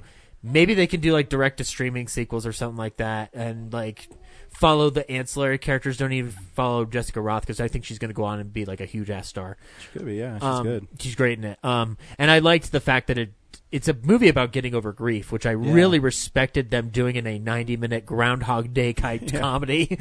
So yeah, I would check out Happy Death Day to You. Rewatch Mr. Smith Goes to Washington on Great the movie. Blu-ray that I picked up. It's the same one that you have, the book one. Mm-hmm. Had a really great hour and 45-minute documentary on Capra, which was fun to watch. Like, Is it the one with his son?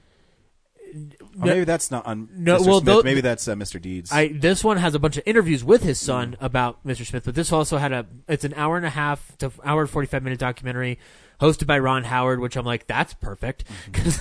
They just go through his whole career and how he kind of basically, like, fell out of favor after It's a Wonderful Life. And Did you order that off Amazon? no, I picked it up at Barnes & Noble's a couple weeks back. Because those are hard to find, those book ones. I now. know. And that's why I wanted to get it from Barnes & Noble's, because I wanted that edition on my shelf. Yeah, because I think they changed them just to the standard again. Yeah, which sucks, because that's how I think I'm going to get Lost Horizon, which blows. But Mr. Smith Goes to Washington, still fucking great. Jimmy Stewart, still amazing in the film. Claude Rains as Senator Payne, who's technically the villain, I think Claude Rains is still one of the most watchable actors of that era you'll ever see. There is one thing that, like, I've seen Mr. Smith so many times, never thought of this until this time. There's a scene before he goes to his first day in the Senate chambers where he goes to Mount Vernon to get inspiration, but we don't get to see it. And I want to see a scene of Jimmy Stewart walking through Mount Vernon going like, oh, look at that over there. That must have been Washington's spatula, and that must have been his bed over there. Oh, let me lie in his bed for a little bit. Just see this, like, jingoistic, lovely young man, like, just obsess over Washington's, like, home in Mount Vernon would have been hilarious to me. I've never seen this movie. Does Jimmy Stewart play a frantic or anxious man in it? He plays a timid man who learns how to become brave in the power of adversity and corruption and greed. He's great in it. I like Jimmy Stewart, but it seems like he always plays like a very frantic or anxious man. Grace, He's get always over like, here. "Oh, Grace, oh, get over oh, here. it's There's a me." sinister-looking kid I want you to see. He plays an old dog in An American Tale, Five Goes West. Oh, because True. at that point, I probably That was his an old last role, dog. wasn't it? That was his last role, wasn't it? Yeah, it's his last acting role, because, like, he kind of retreated from acting after the 60s and whatnot, because his son died in Vietnam. Yeah. So he kind of retreated, and he did some stuff here and there, like obviously the Five Goes West being the last one, but I think he was also kind of done with acting at that point. Yeah. It's weird listening to his story, because, like, we don't really talk about him post the Hitchcock years. Well, his trajectory is a lot like Grant's. They both started around the same time. Yeah, and then they're in the business for 35 years. And then, Grant had his little daughter, and he's just like, I'm done. He just kind of went away quietly. Yeah, I'm done. There's no real hoorah. Although Jimmy's is sadder than Grant's. In terms of his son. Yeah, Grant was fine. He was happy raising his daughter and became like a Fabergé like spokesperson and made tons of money. Thanks, LSD. Sorry, that was rude. On the classic kick, though, I did another fitness cinema and watched Singin' in the Rain. Which was like, finally, they're getting some good movies here. This whole month is Marvel movies and musicals. Nice. So the whole month is Eminem. filled with something I want to watch. Except for tomorrow is apparently showing James Cameron's Avatar, which I'm like, I'm not doing a 3-hour workout. But Singin' in the Rain, wonderful R.I.P. film. Debbie Reynolds. Wonderful film co-directed by Stanley Donen and Gene Kelly. Tells the story of how silent cinema turned into sound cinema through the eyes of two idealistic creative types. Donald O'Connor's footwork in the Make 'Em Laugh thing. Oh, yeah. Made me like I texted it to you. I'm just like I feel inadequate trying to run on a treadmill while watching them dance like crazy ass hoofers. It's ridiculous. But I did get like a good 5.6 miles out of it and burn some calories, so that was fun. I rewatched Passage to Marseille, which is a movie about Free French fighters during World War II, starring Humphrey Bogart, Claude Rains again, Peter Lorre, and Sidney Greenstreet. And I think this is one of the few times where Peter Lorre is a hero in a movie because like he's still like 20,000 Leagues Under the Sea. Okay, that's true. But in a movie with Bogart and Greenstreet and Claude Rains. Yeah. 20,000 Leagues doesn't have those other three people I just mentioned. That's true. But it does have James Mason in it. But does your movie have Peter Lorre grabbing a machine gun turret and blowing Nazis out of the sky and then dying while doing it, so he died nobly? Peter Lorre died nobly in a movie once, guys. Good. Yeah.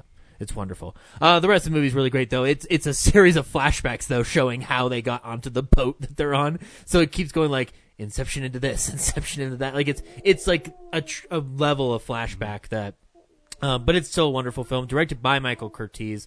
So it's essentially like a mini Casablanca reunion, and I believe, from everything I've read, this was apparently the film they were trying to pitch as a Casablanca sequel that then turned into this. So didn't they make a Casablanca sequel?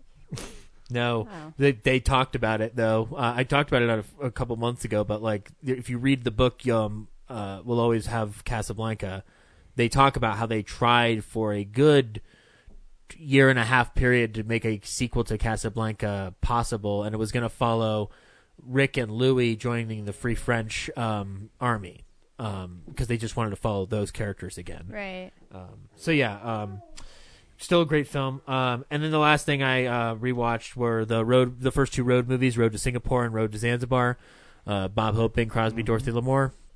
Great films. I noticed, though, the first two take a while to seem to get the right balance of comedic patter with them and story.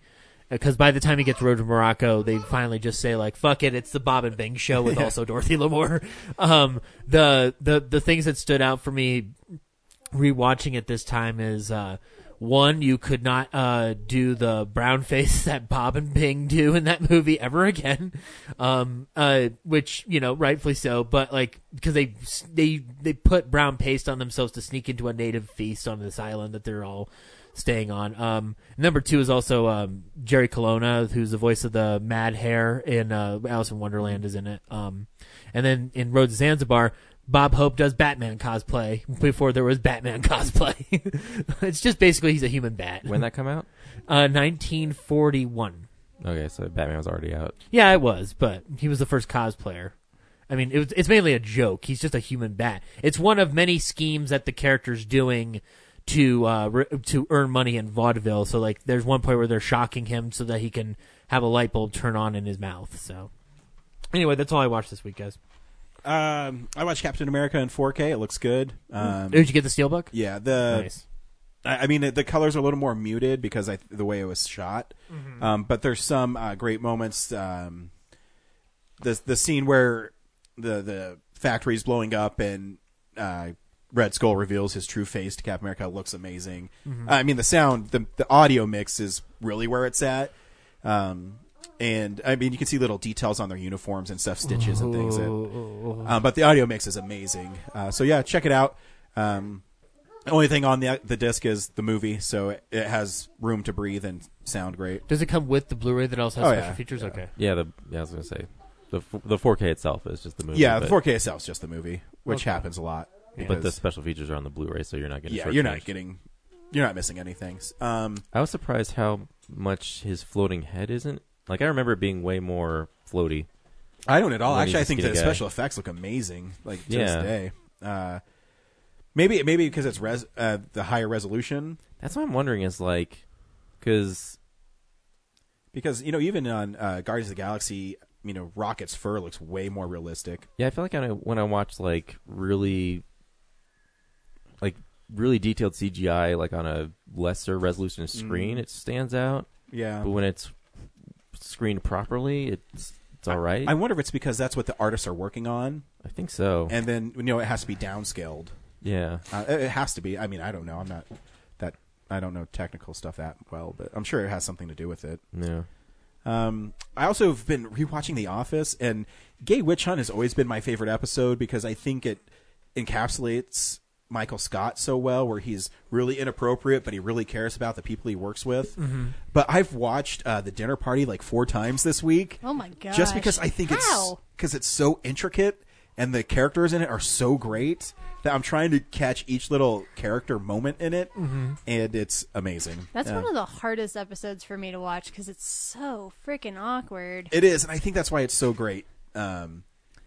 Because I mean, there's even Jim has the excuse that his apartment's flooding, and he's still going to leave Pam there, and it's funny. Dick move, bro. Yeah, You can always get more stuff, Jim. You can't always get yourself another party. Isn't there like the sliding door? yeah. Like, Michael ran into it because he heard the ice cream man. Yeah. Yeah, but like they don't say that until like it's like one of those jokes that pays off later because like Pam's just like it's cold in here like throughout the whole party, and then Yeah, it's later when on they you find sit out down. like why it's yeah. And I mean, there's that funny line where Michael leans over to Pam and says, "I can't be sure, but I think she's poisoning my dinner." And the last 2 people to get dinner are him and Pam because she thinks Pam is hooked up with Michael. Yeah. It's amazing. Yeah, I love that episode. So I've watched it because I love I love the little the thing about the character writ- plasma screen. Oh, TV. yeah. He's like mounted it myself. Good luck paying me back for that. But so yeah, I just because I watched it that many times. I was watching each character, and I really wanted to see their moments because I think Jan's really great in it too. The lady who plays her, Melora Hardin, is really great in it. You know what I mean, babe. So yeah, I watched that.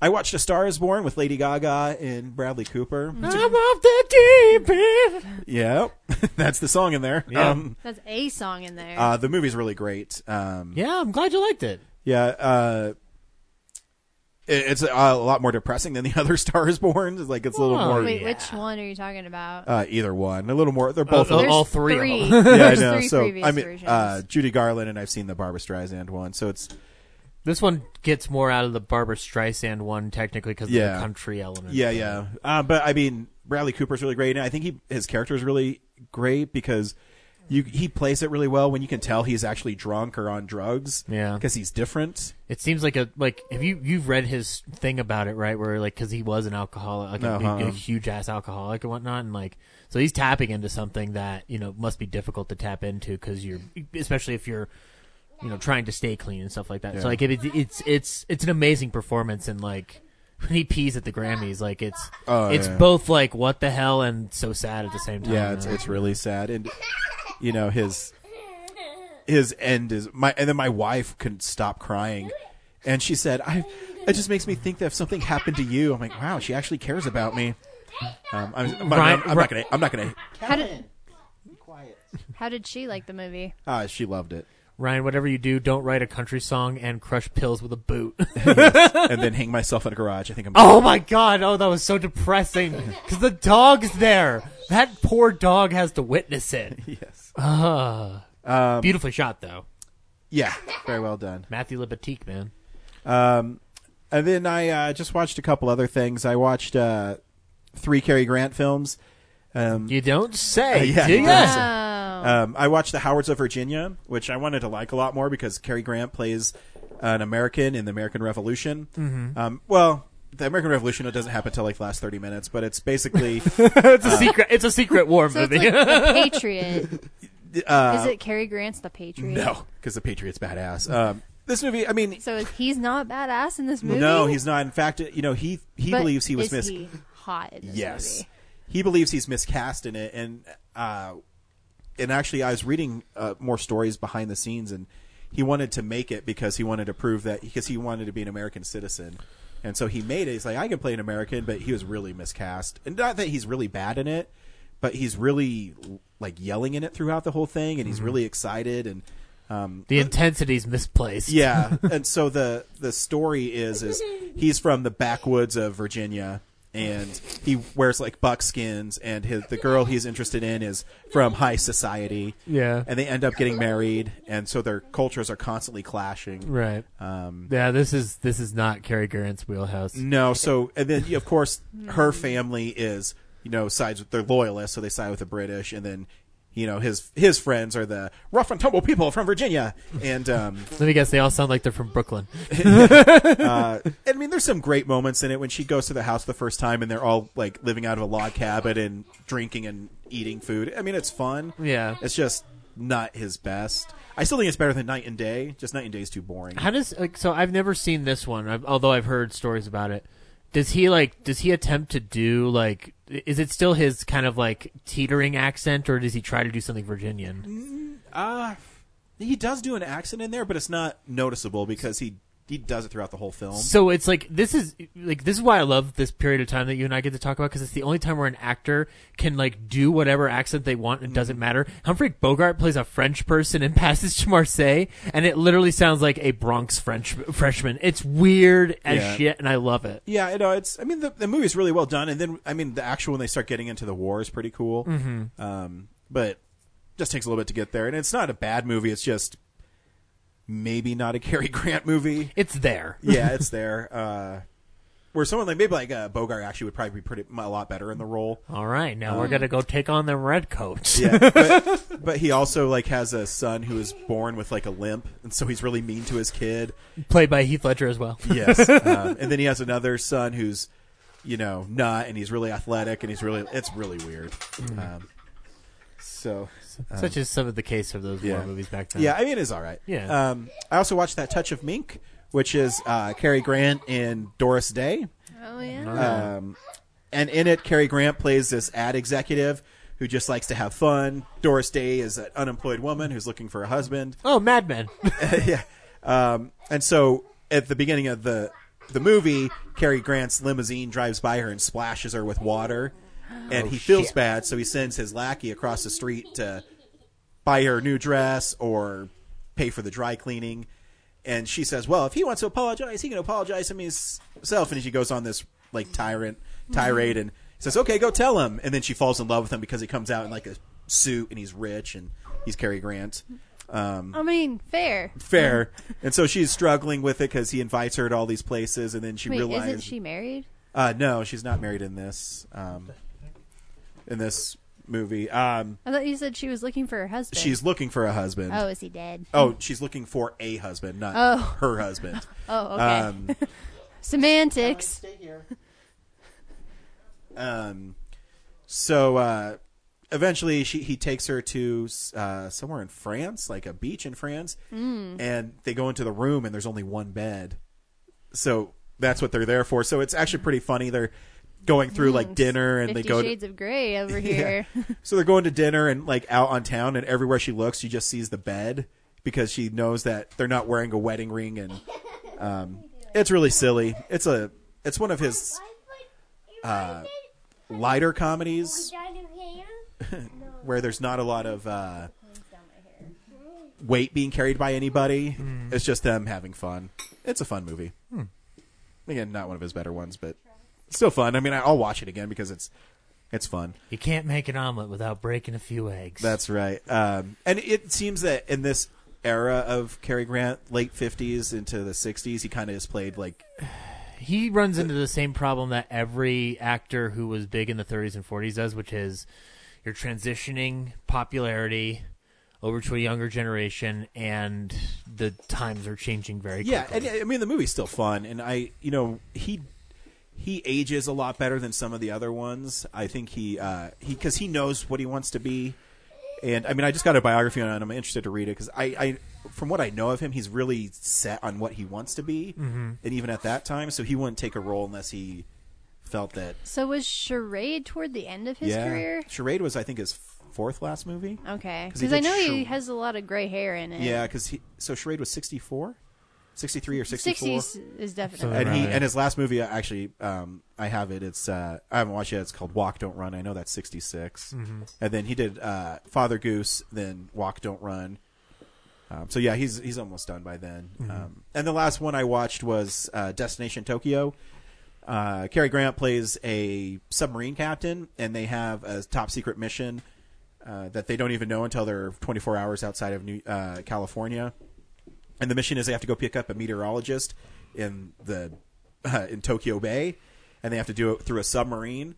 And the movie is actually really, really good because it's like 2 hours 15 minutes long. Mm-hmm. But in it, I mean, Cary Grant's in it a lot. Obviously, he's the star, but they also break away to the crew, and they all have these stories. And the guy named Wolf is really funny because he always has a story about how he's trying to pick up women.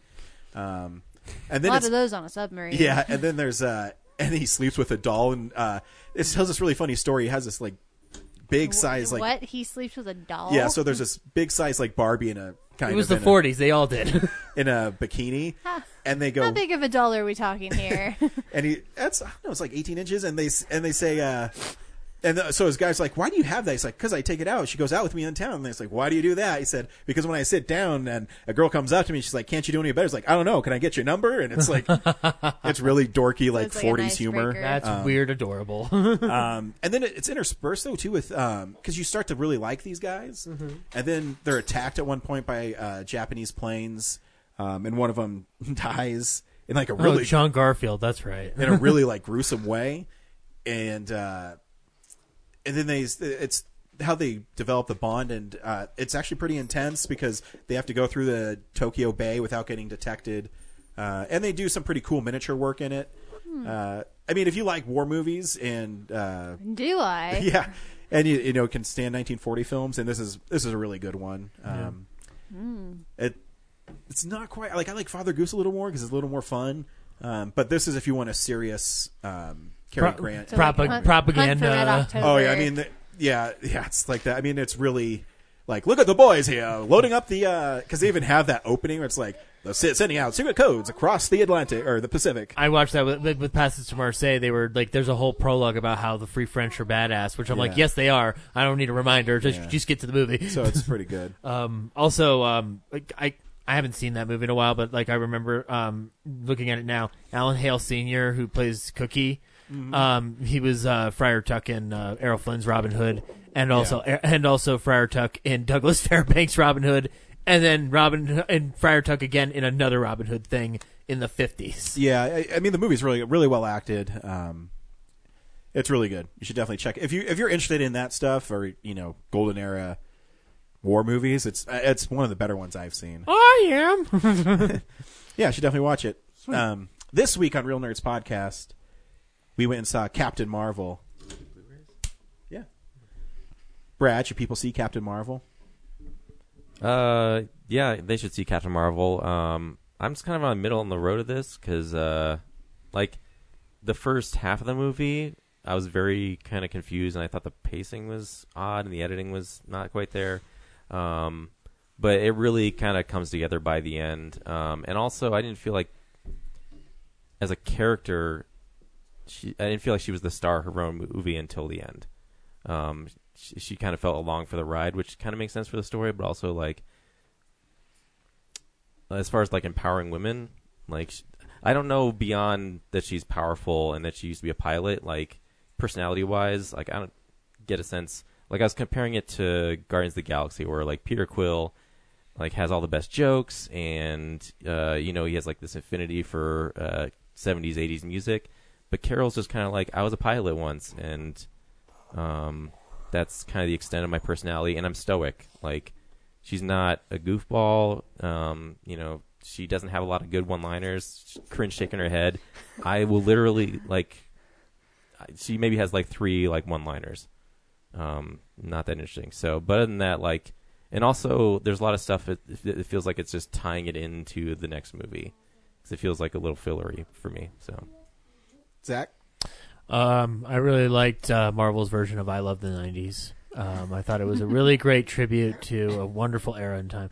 No, I think you should go see Captain Marvel. I really like this movie a lot. I'm not in agreement with you, Brad. I think Carol Danvers has a wonderful character that I really enjoyed watching. She has a moment at the beginning of the film that really endeared me to her because for the first 10 to 15 minutes, I was getting a bit like okay, where are we going? And then it kind of kicked for me a little bit with something she does and also something the story does. So I think you should go see it. I think Sam Jackson's CGI thing's great in it, as is Clark Gregg's, although we'll talk about his haircut too. I really liked Ben Mendelsohn in this film a lot. I think Ben Mendelsohn is the secret, one of two secret joys in this film. The other one comes from Carol Danvers' friend, but yeah, I think you should go see it. Bowden and Fleck did a great job. Corinne? It's fine. No, oh my gosh. Other than the 25 minutes of previews I had to sit through, this movie was amazing. Everybody needs to go see it. And actually, I think you should go see it multiple times because that's what I did. Full disclosure, I saw this movie twice. Nice. I saw it on Thursday at the fan event, and then I saw it last night at the AMC on Bowles.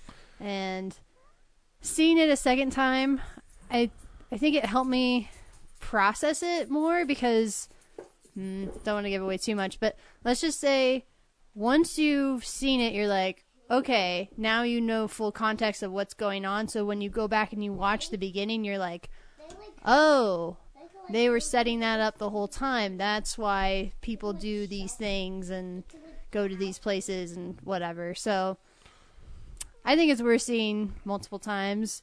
It's a great movie. I had a great time. It made me want to go out and kick some Skrull butt at the end. Do it. Do it. Yeah, I'm in that boat too. I'm a huge Carol Danvers fan.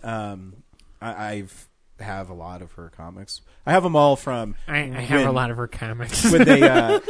When they switched over to when she became Captain Marvel, Avenging Spider-Man #9. When they switched over that, I'm like, I like this character. So then I started getting all her stuff. Her early stuff is really hard to find when she's Miss Marvel. But I really love this movie because I knew where it was going, and if you've read her early stuff, she didn't know. So it basically blending two stories here. So when she was in Miss Marvel, she didn't know that she was Miss Marvel. So they're kind of blending. She didn't know.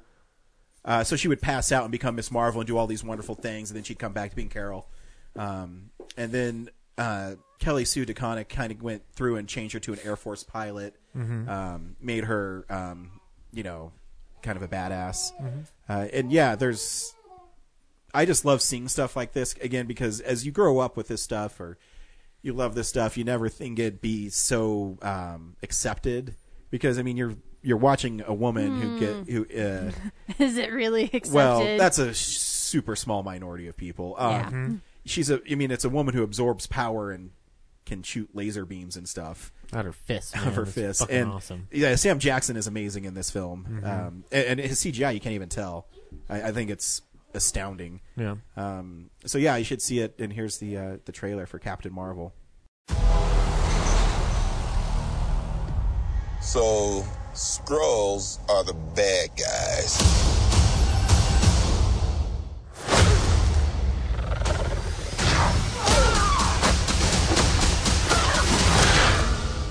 And you're a Kree, a race of noble warriors. Heroes. Noble warrior heroes.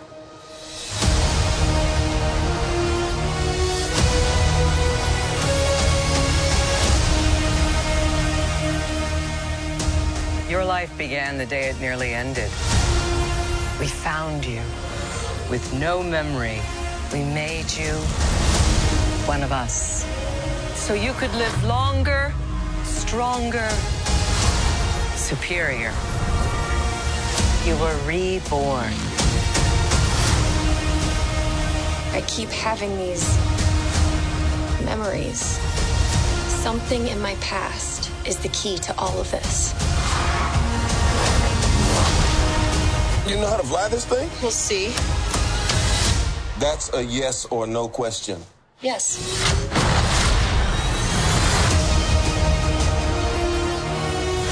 Would you like to know what you really are? I think I had a life here. What aren't you telling me? You've come a long way, but you're not as strong as you think. This war is just the beginning. I'm not gonna fight your war. I'm gonna end it.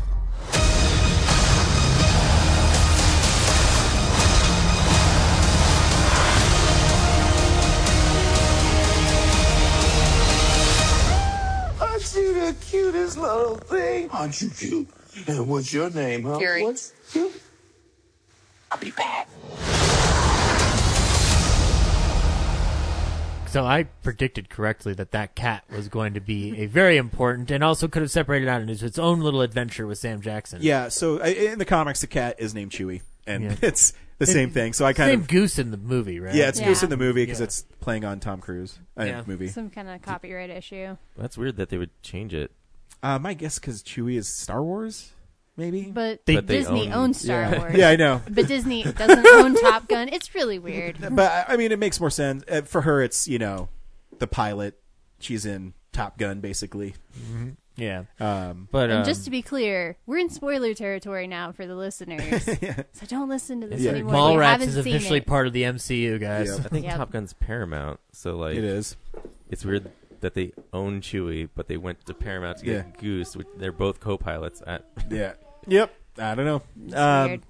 But so yeah, I cried in the first 10 seconds when it's that Marvel logo goes. Da-da-da-da-da. It's just Stan Lee cameos everywhere. I'm like, son of a bitch. I both cried and it also started giggling uncontrollably, yeah. going like, "This is amazing!" It was. I hope they never change it. I would love it just to be Stan Lee constantly. I think they might just keep it through the whole year. Maybe. They'll probably change it. Get a for great Avengers. impressionist to do the Marvel theme as Stan Lee, just going like dun dun dun dun dun dun dun dun dun. And so yeah, I mean in the film, Veers is a Kree warrior, and she's with what is I forget. It's Jan Gore, I think. Jan Rog. Jan Rog, and they're part of an elite fighting team that go wipe Kree out. Star Force. Yeah, it's Kree Star Force that go and fight the Skrulls because they're involved in a huge war that's been going on for a long time. You can read it in the comics called the Kree and Skull War. I was very confused by that opening mission, like what the person they were trying to get was supposed to. He It was like a a- Kree spy yeah. infiltrating the Skrulls. Yeah. But So- it was an ambush. The Skrulls knew about it. They had already gotten the spy, had masqueraded as the spy, and then captured Carol, or Veers. Okay.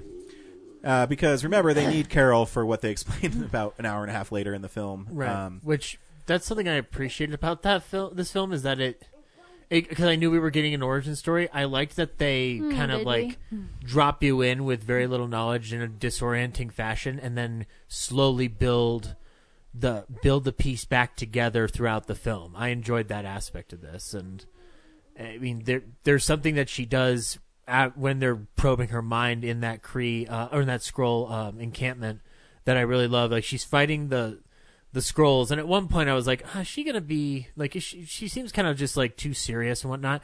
And she's fighting one of the Skrulls, and she punches one. He like does a little Skrull cry or whatever, and she just goes, and then punches her. I was like, oh, I love this character. She's so awesome. I want to see her keep doing things. Like she just like got in the face of that Skrull. I really liked it, and then she goes down to Earth. Yeah. It's she goes to Earth and because she's looking for Dr. Lawson, who was played by Annette Bening, who developed something that the Skrulls want, and looking great in a leather jacket, by the way. Yeah. And then she meets Sam Jackson and Agent Coulson. Yeah, I feel about the time, like, I kind of agree with Brad. The first time I saw it, that first sequence, like, up to when the Skrulls capture her and they're doing, like, the mind recovery thing, and then, like, once she gets down to Earth, like, I feel like the story picks up a lot. Yeah, it's tough. I mean, they're asking a lot of the audience because They don't spend a lot of time with No. the exposition. It goes very fast.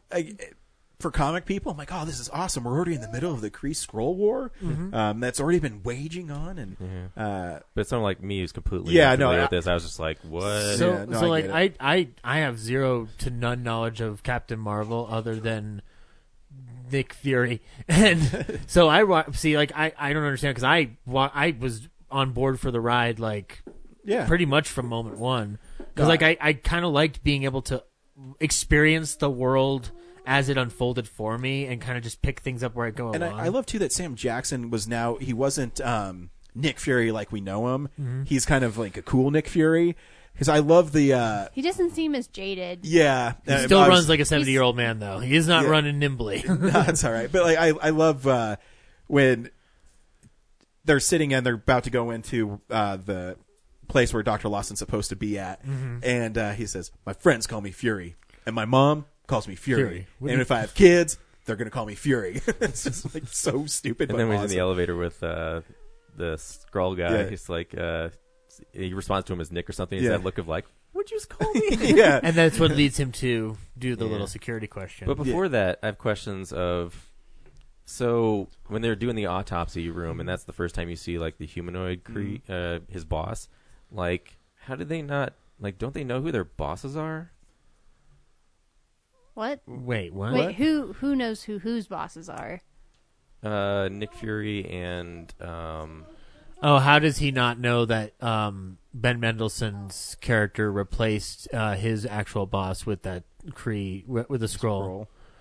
Well, that's part of the Skrull's like thing is they can infiltrate anybody. Yeah, they can sim. Yeah, like your more recent memories. That's what they were so talking about. so at that time they probably didn't have anything of past value to discuss. But then when they're in the elevator, that's when he's probing the past. Because they only have like memory for up to like what, like literally just like a week of time. And then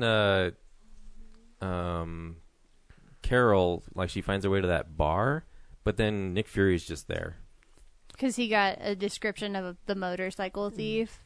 I guess I must have missed that part. Yeah. Also, he says that in the autopsy room. We've never had a problem with Nick Fury showing up whenever. How did he get to the fucking farm?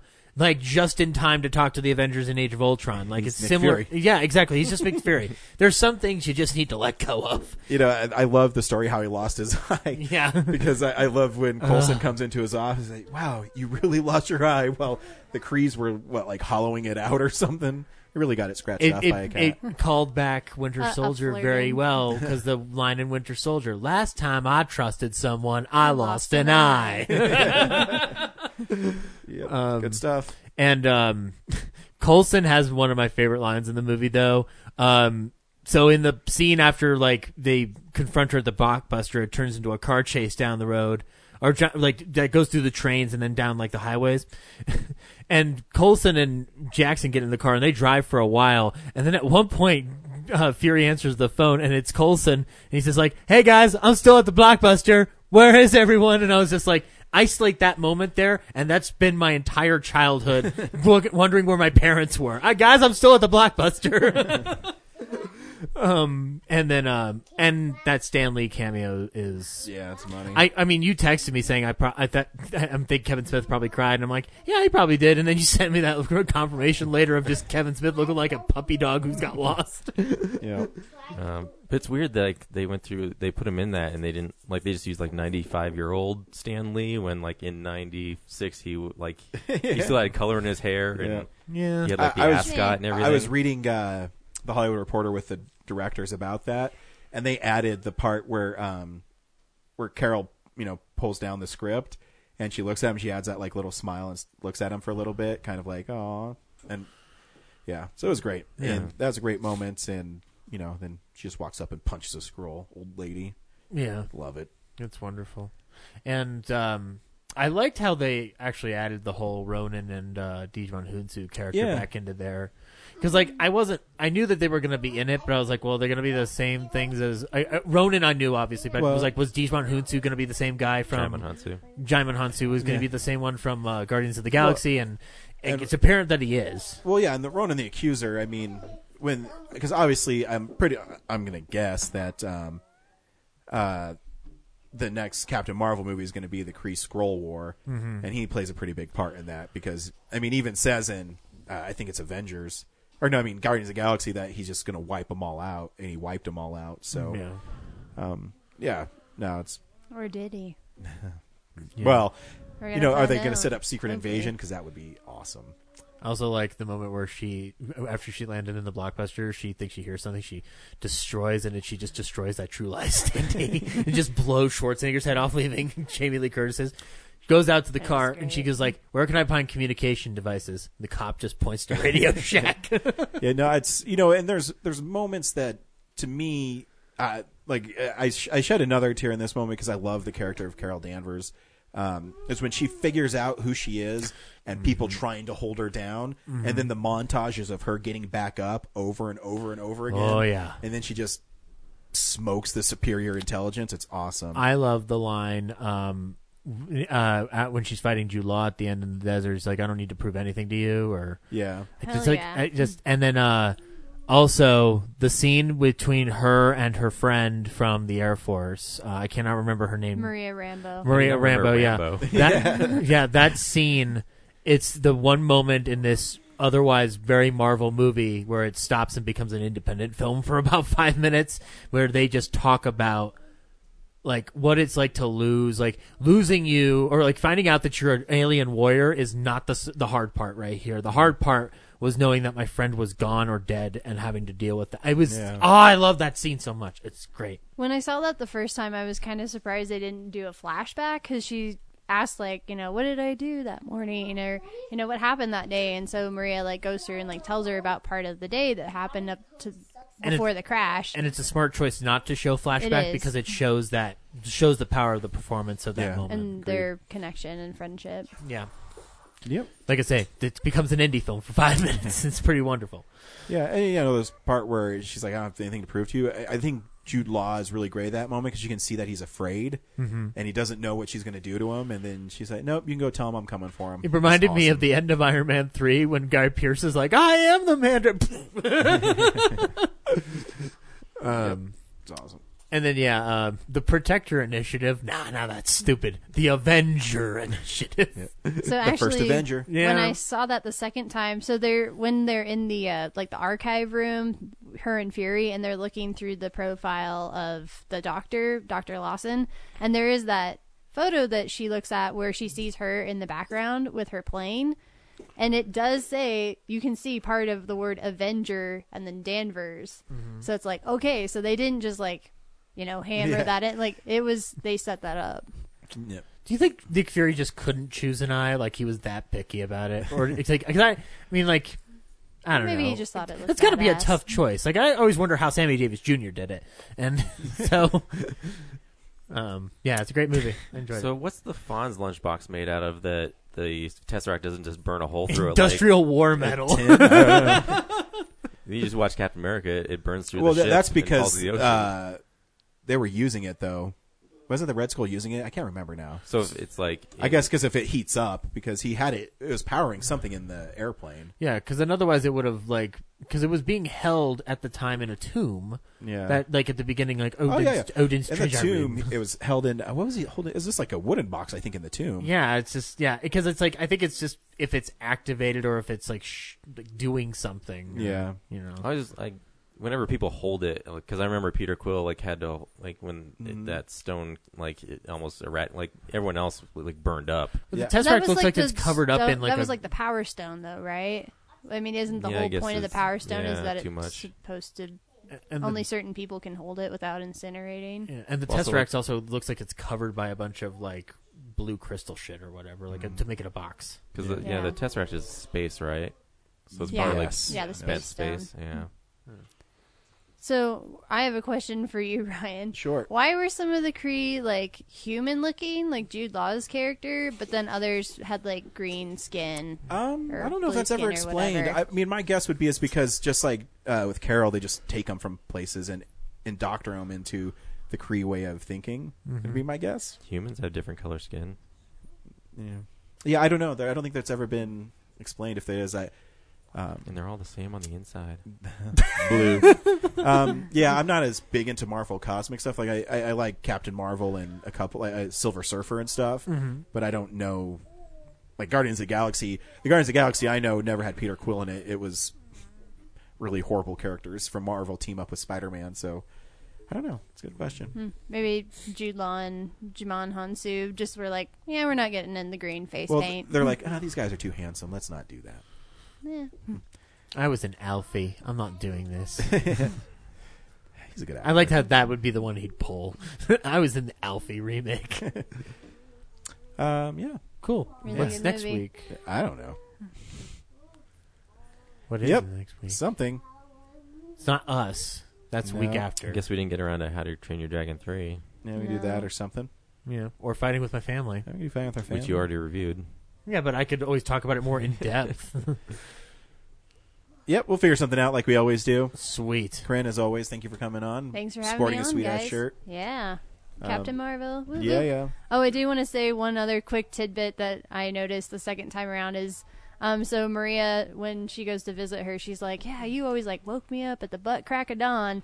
And then, like, at the beginning, that's when she wakes up Jude Law's character. Is it very early in the morning? So Oh, it's like, yeah. even though That's she a nice had her character memories moment. erased, Yeah. she still is the same person. It's awesome. And I honestly, like, wonder, because when they do, like, that whole fight sequence there at the beginning where he's, like, training her and he's like, you need to control your emotions, I'm like, I wonder if it's because her emotions are tied to her memories. Like, if she gets really emotional, like, she'll start remembering stuff, so that's why he doesn't. Like, their whole interaction at the very beginning, when you see it the second time, you're like, oh, that's why he says that. That's why he asks her about, like, oh, did you see anything new in your dream? Like, oh, Yeah. you need to control your emotions and you need to, like, Well, yeah, tamp because you can down see your they're power manipulating him and- too. Because remember, her memory of it is a scroll, Right. attacking her and killing Marvel. But Mm-hmm. If I had nothing but the Space Invaders game, for 6 years, I'd have a high score too. Her It's a good kid figured movie. out how to operate that color changing device pretty quick. yeah. Maybe it's like a telepathic thing. Or you mean if you Who look at cares? when she's moving it, you can see the colors light up. Or this is a movie and none of this stuff is actually real. It is real It In our matters- hearts, It matters but- to me. Okay, That's all that matters. that's true. So yeah, If Thank the you, worst Stan. thing I can say about the movie is that sometimes the effects looked weird, then that's still a pretty good movie. They looked like a Marvel movie. see movies. Yeah, We'll they're- be there They're good. sometime next week. Right. Yep. Bye. Bye. Bye.